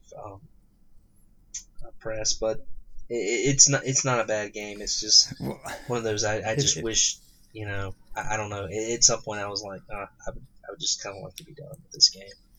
I mean, if I remember correctly, there was one thing you guys really, really loved about this game. Was it was if you got on a combo streak, or was it like how you regained energy in the game? Yeah. Yeah, that health was by different. doing combos. Yeah. That was kind of fun.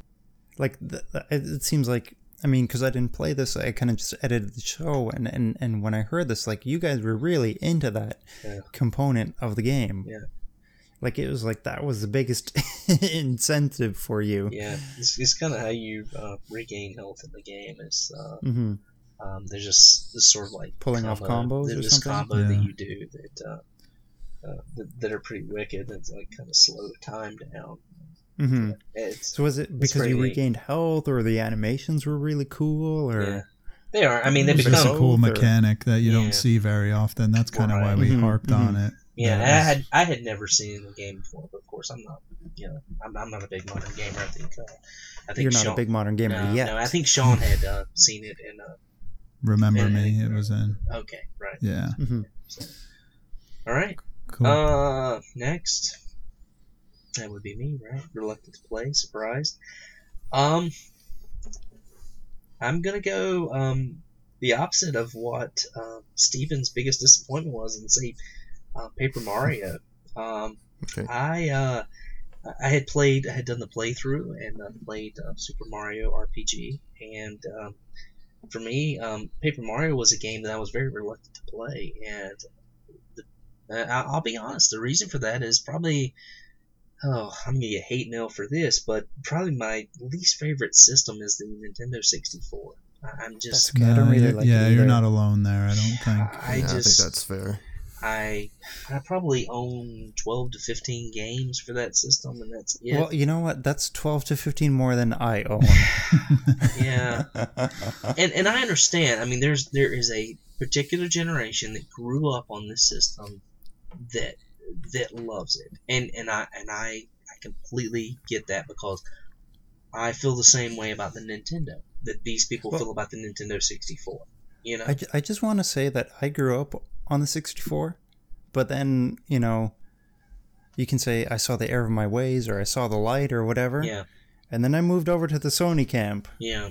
And things were so much better there. I agree. I feel like Sony did early 3D a lot better than what Nintendo did. And not only early 3D, but like, intertwining of gameplay and story, and there's no RPGs on the N64 besides Paper Mario, so that's there one you go. thing. Well, Ogre Battle 64 was pretty awesome. Oh, that's true. Good. Can't good forget point. Quest 64. Yes, you can. but I understand why people wouldn't like this game. It's very lighthearted, and I still like had a lot of fun with it. It was, there were aggravating points in the game. I can, I can say it for a fact, but I still, I enjoyed my time with the game. And for an N64 game, for me to enjoy playing an N64 game, that's going to automatically make this list something that surprised me, because there are not a lot of N64 games that I've enjoyed playing. So cool. That's what made my list. So, but I thought it was fun. I thought there were some good things. I like the back and forth playing as Mario and then also playing as Princess Peach in the game. I thought that was a lot of fun. And I thought the story was pretty good too. So, all right. Nice. Cool. All right, Sean. Reluctant to play surprised you? Right. Reluctant to play, but surprised me because I played so many games that I've played before. I was actually reluctant to play Tomb Raider 2013 again, despite the fact that I knew it was a great game and I love this game. I was reluctant to play it again because of the progression system, and I really thought it would be a slog to start from nothing at the beginning of the game and rebuild the character to being powerful towards the final third of the game or the end of the game. But much to my surprise, I found it as enjoyable, if not more enjoyable, the second time around. No worries about the progression system. Everything felt organic and natural, and I didn't feel handicapped in the beginning of the game. It's still a great game. You can play through it again, and I think I even mentioned this on the forum that if you had second thoughts about playing the game again because of that, don't worry about it. Just go for it because it's just as good the second time around. So I was surprised by that. I think aside from the shoehorned RPG mechanics, which we really dug into, I like how the progression system was integrated into the story. You kind of start with nothing, and you get a flimsy bow, and then you become a better survivalist, and you get a better arsenal of weapons and techniques. Yeah, it was cool, man. Yeah. Yeah, I agree with Sean with this one. This was a replay for me also, and I actually enjoyed it more the second time through. I think that had a lot to do with my first playthrough being on the hard difficulty setting, and there was a lot of frustration with that, but I played it on normal this time, and yeah, the replay was a lot more enjoyable for me. Cool. All right. So we're moving into our final category. What game do you wish you would have played? So this is going to be a game that was one of our playthrough games this year. I'll edit this out, but did I do my biggest surprise? Yeah, what was it? Yeah, I didn't do my biggest surprise, did we skip you, Floyd? Yes, you did. Jeez. I'll edit this out.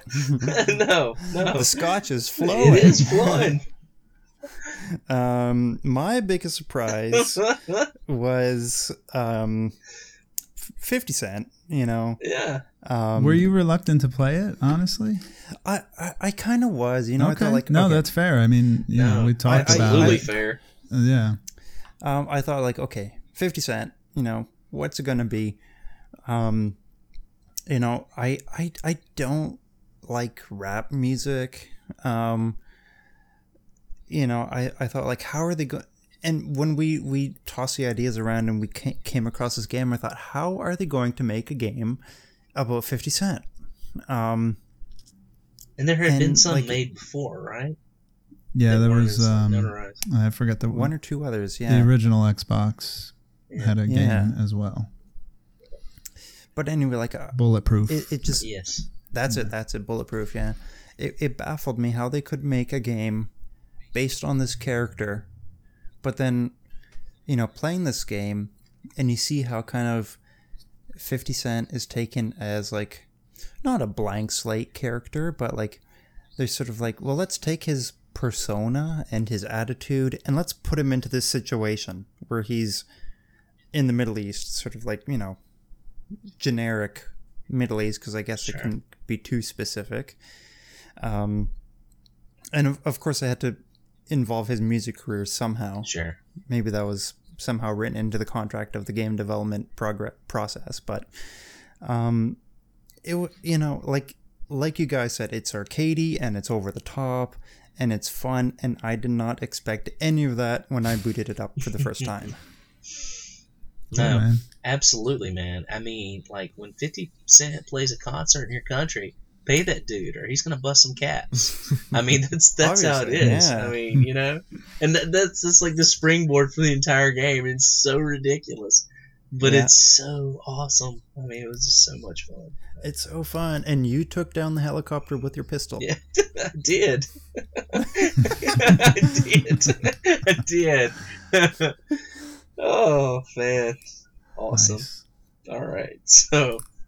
Sorry we skipped you, Floyd, but... So does that mean I get to do my Wish I Played, or... No. No, I'm kicked off the show.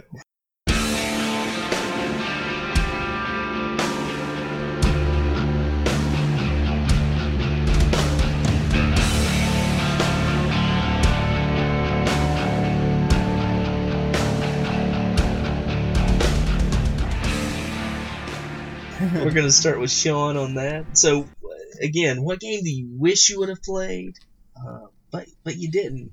You didn't play it this time. You're like, I wish I would have played that. Yeah, this is hard to narrow down to just one. And I just want to say I wish I'd have played Shining Force and Paper Mario. That's not my answer, but I want to play those games, and I wish I'd have joined you guys. But it's okay to have honorable mentions. Yeah, no, my actual answer to this is Resident Evil Remake, because I am really regretful, remorseful, and I'm very sorry to Steven that I let him down for this playthrough, because nobody played this game with him. And I did my best on the podcast, but I made Steven carry the water the entire time we were on the air. So I wish I'd have played that. Did you kind of go off memory, or because I'm sure you've played you've played Resident Evil for sure.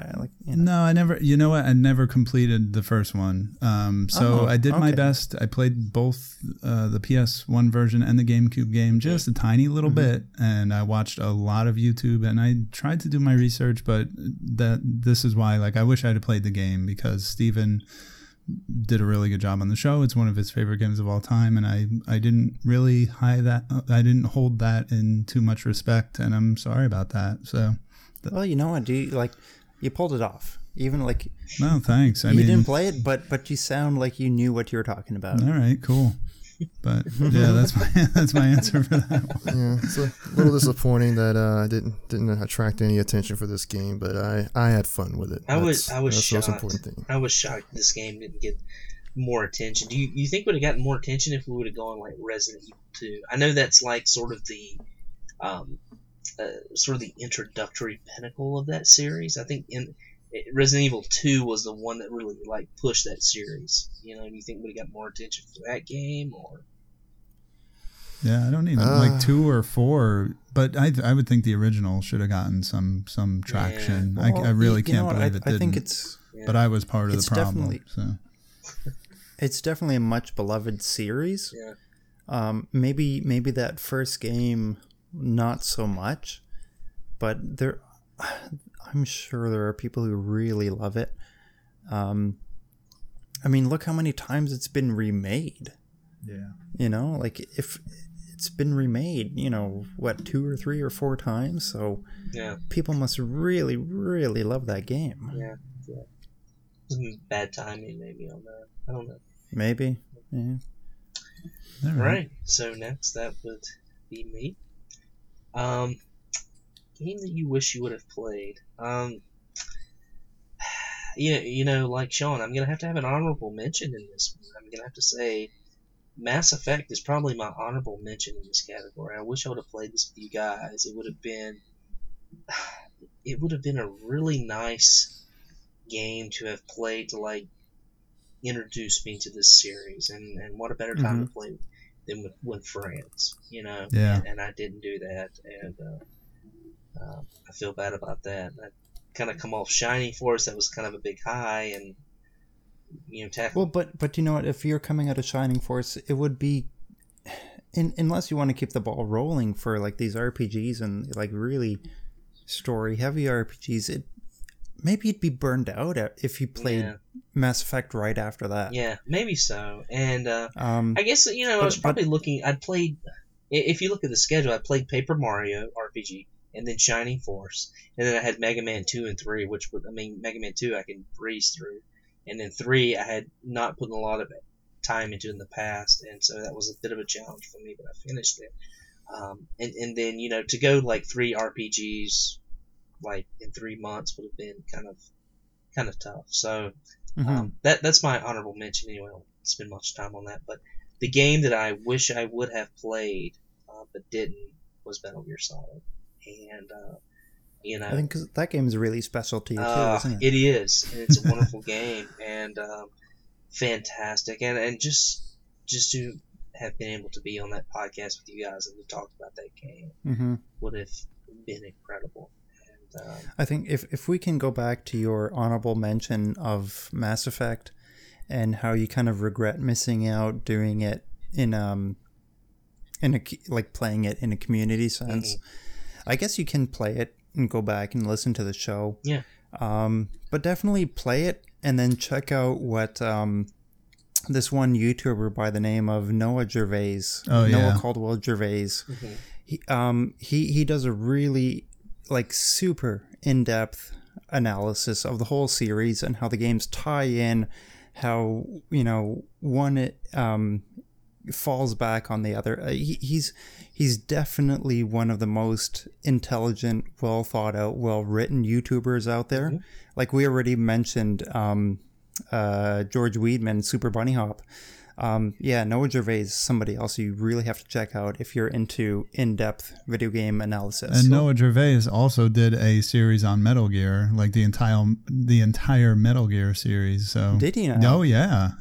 Because I know he did Dragon Age. I know he did Fallout, which his in-depth look at Fallout got me interested in the series. Yeah. But I didn't know he did Metal Gear. I know definitely George Wheatman did. Yep. So did Noah Gervais. Yeah, check him out, Rich. You would like both of those dudes. Cool. And if you love travel videos, he's got a great one. Yeah, I really wish I'd have played Metal Gear Solid with you guys. I mean, it's a game that's very dear to my heart, and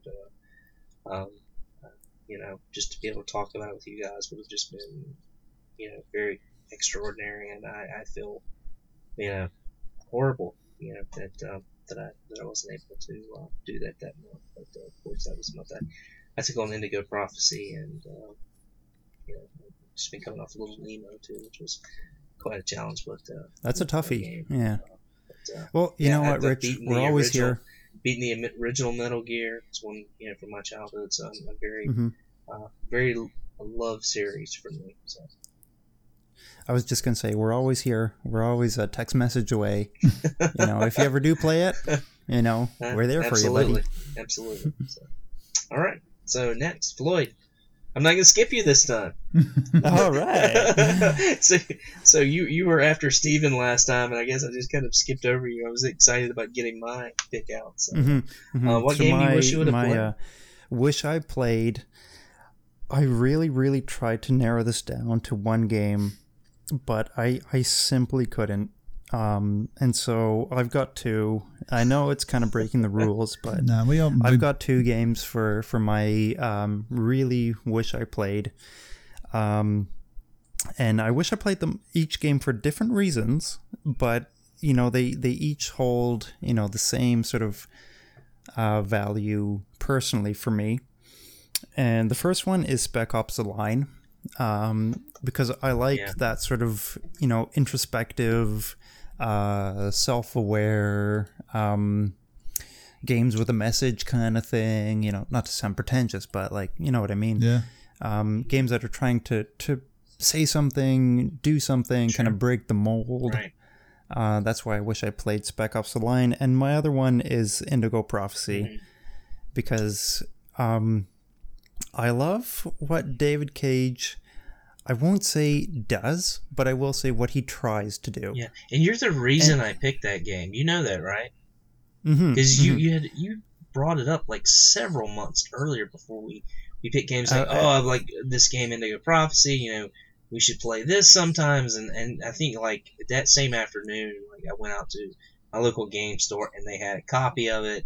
And I picked it up and I read the back cover and was like, oh, it sounds so awesome. I'm like, that's why I picked that game. And, at that point, that wasn't a game that you had to play because you had switched sides. And so, so you didn't have to play that game, and I understand, but it would have been cool to like have you play that game with us. Oh yeah, and I will sit through it. I will play it. But I mean, I love what David Cage tries to do, and I like how, at least in the sense of modern gaming, there's a sense of, player agency and player control over where the game goes.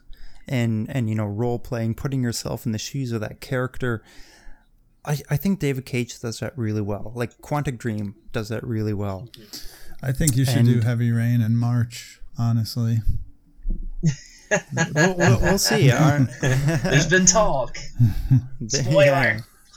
Foreshadowing. I love that he like Quantic Dream, David Cage, whatever his games allow the players to create their own experience and create their own game and let it unfold the way they want it to, which no game ever since has done. I mean, like, you look at maybe like games like Walking Dead or The Wolf Among Us, they will unfold sort of the way you make them unfold. But like even like games with branching dialogue trees or branching events, it's just sort of like a binary, A or B. But at least with David Cage's work, when you make a choice, you feel like this is my personal choice and this is my personal outcome based on what I did. And so like his work becomes so personal to the player. I think it's, amazing for a video game to be able to do that. Very cool. Right on. Yeah, wish we'd had you playing that and can understand like why you would have missed that. So. All right. So, last but not least, what's up with this? I mean, we let this guy go first, and now we're letting him go last. That's right. Jeez. He's the man, the king of rage. We make the rules, and then we break the rules. He is the king of rage. All right. Come on, Steven. All right. What game do you wish you would have played? The game I wish I played is Mass Effect. Okay. Wait, have you ever played it? A little bit. Oh, you never. Oh man. Wait, what's a little bit? I've talked to you about this before. It's I tried to play Mass Effect when it first came out, and a couple times over the years, and I just really could not get into it. Okay, I do remember. Yeah.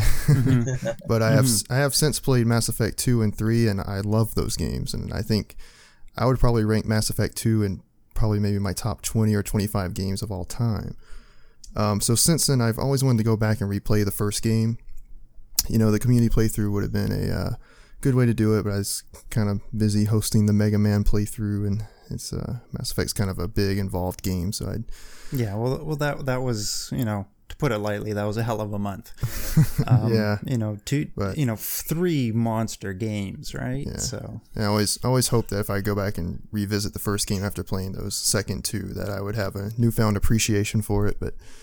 I'll have to try to do that sometime. And it's not a big time investment. It's only about 10 hours long. So. Yeah. He was too busy playing like I said about those rabbit holes, right? It just depends on how deep you want to go in. Yeah. Yeah. Cool. Right on. All right. Cool.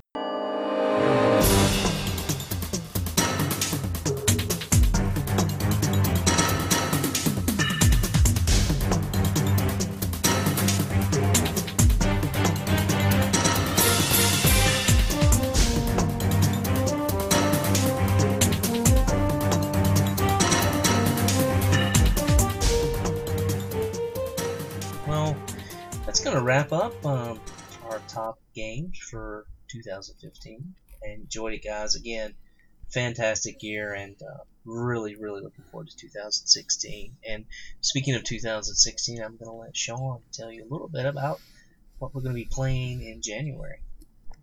All right, so we're trying to kick it off with a bang, and you catch more bees with honey. So I engineered a playthrough that no collector can say no to. We're gonna play two of the most amazing games of the 2D era in 1 month. We're playing Super Mario Bros. 3 for the NES, and we're gonna play Super Mario World for the Super NES, and we are gonna settle the debate. This phony internet debate over which game is. What do you mean phony? Was there ever a debate? Yeah.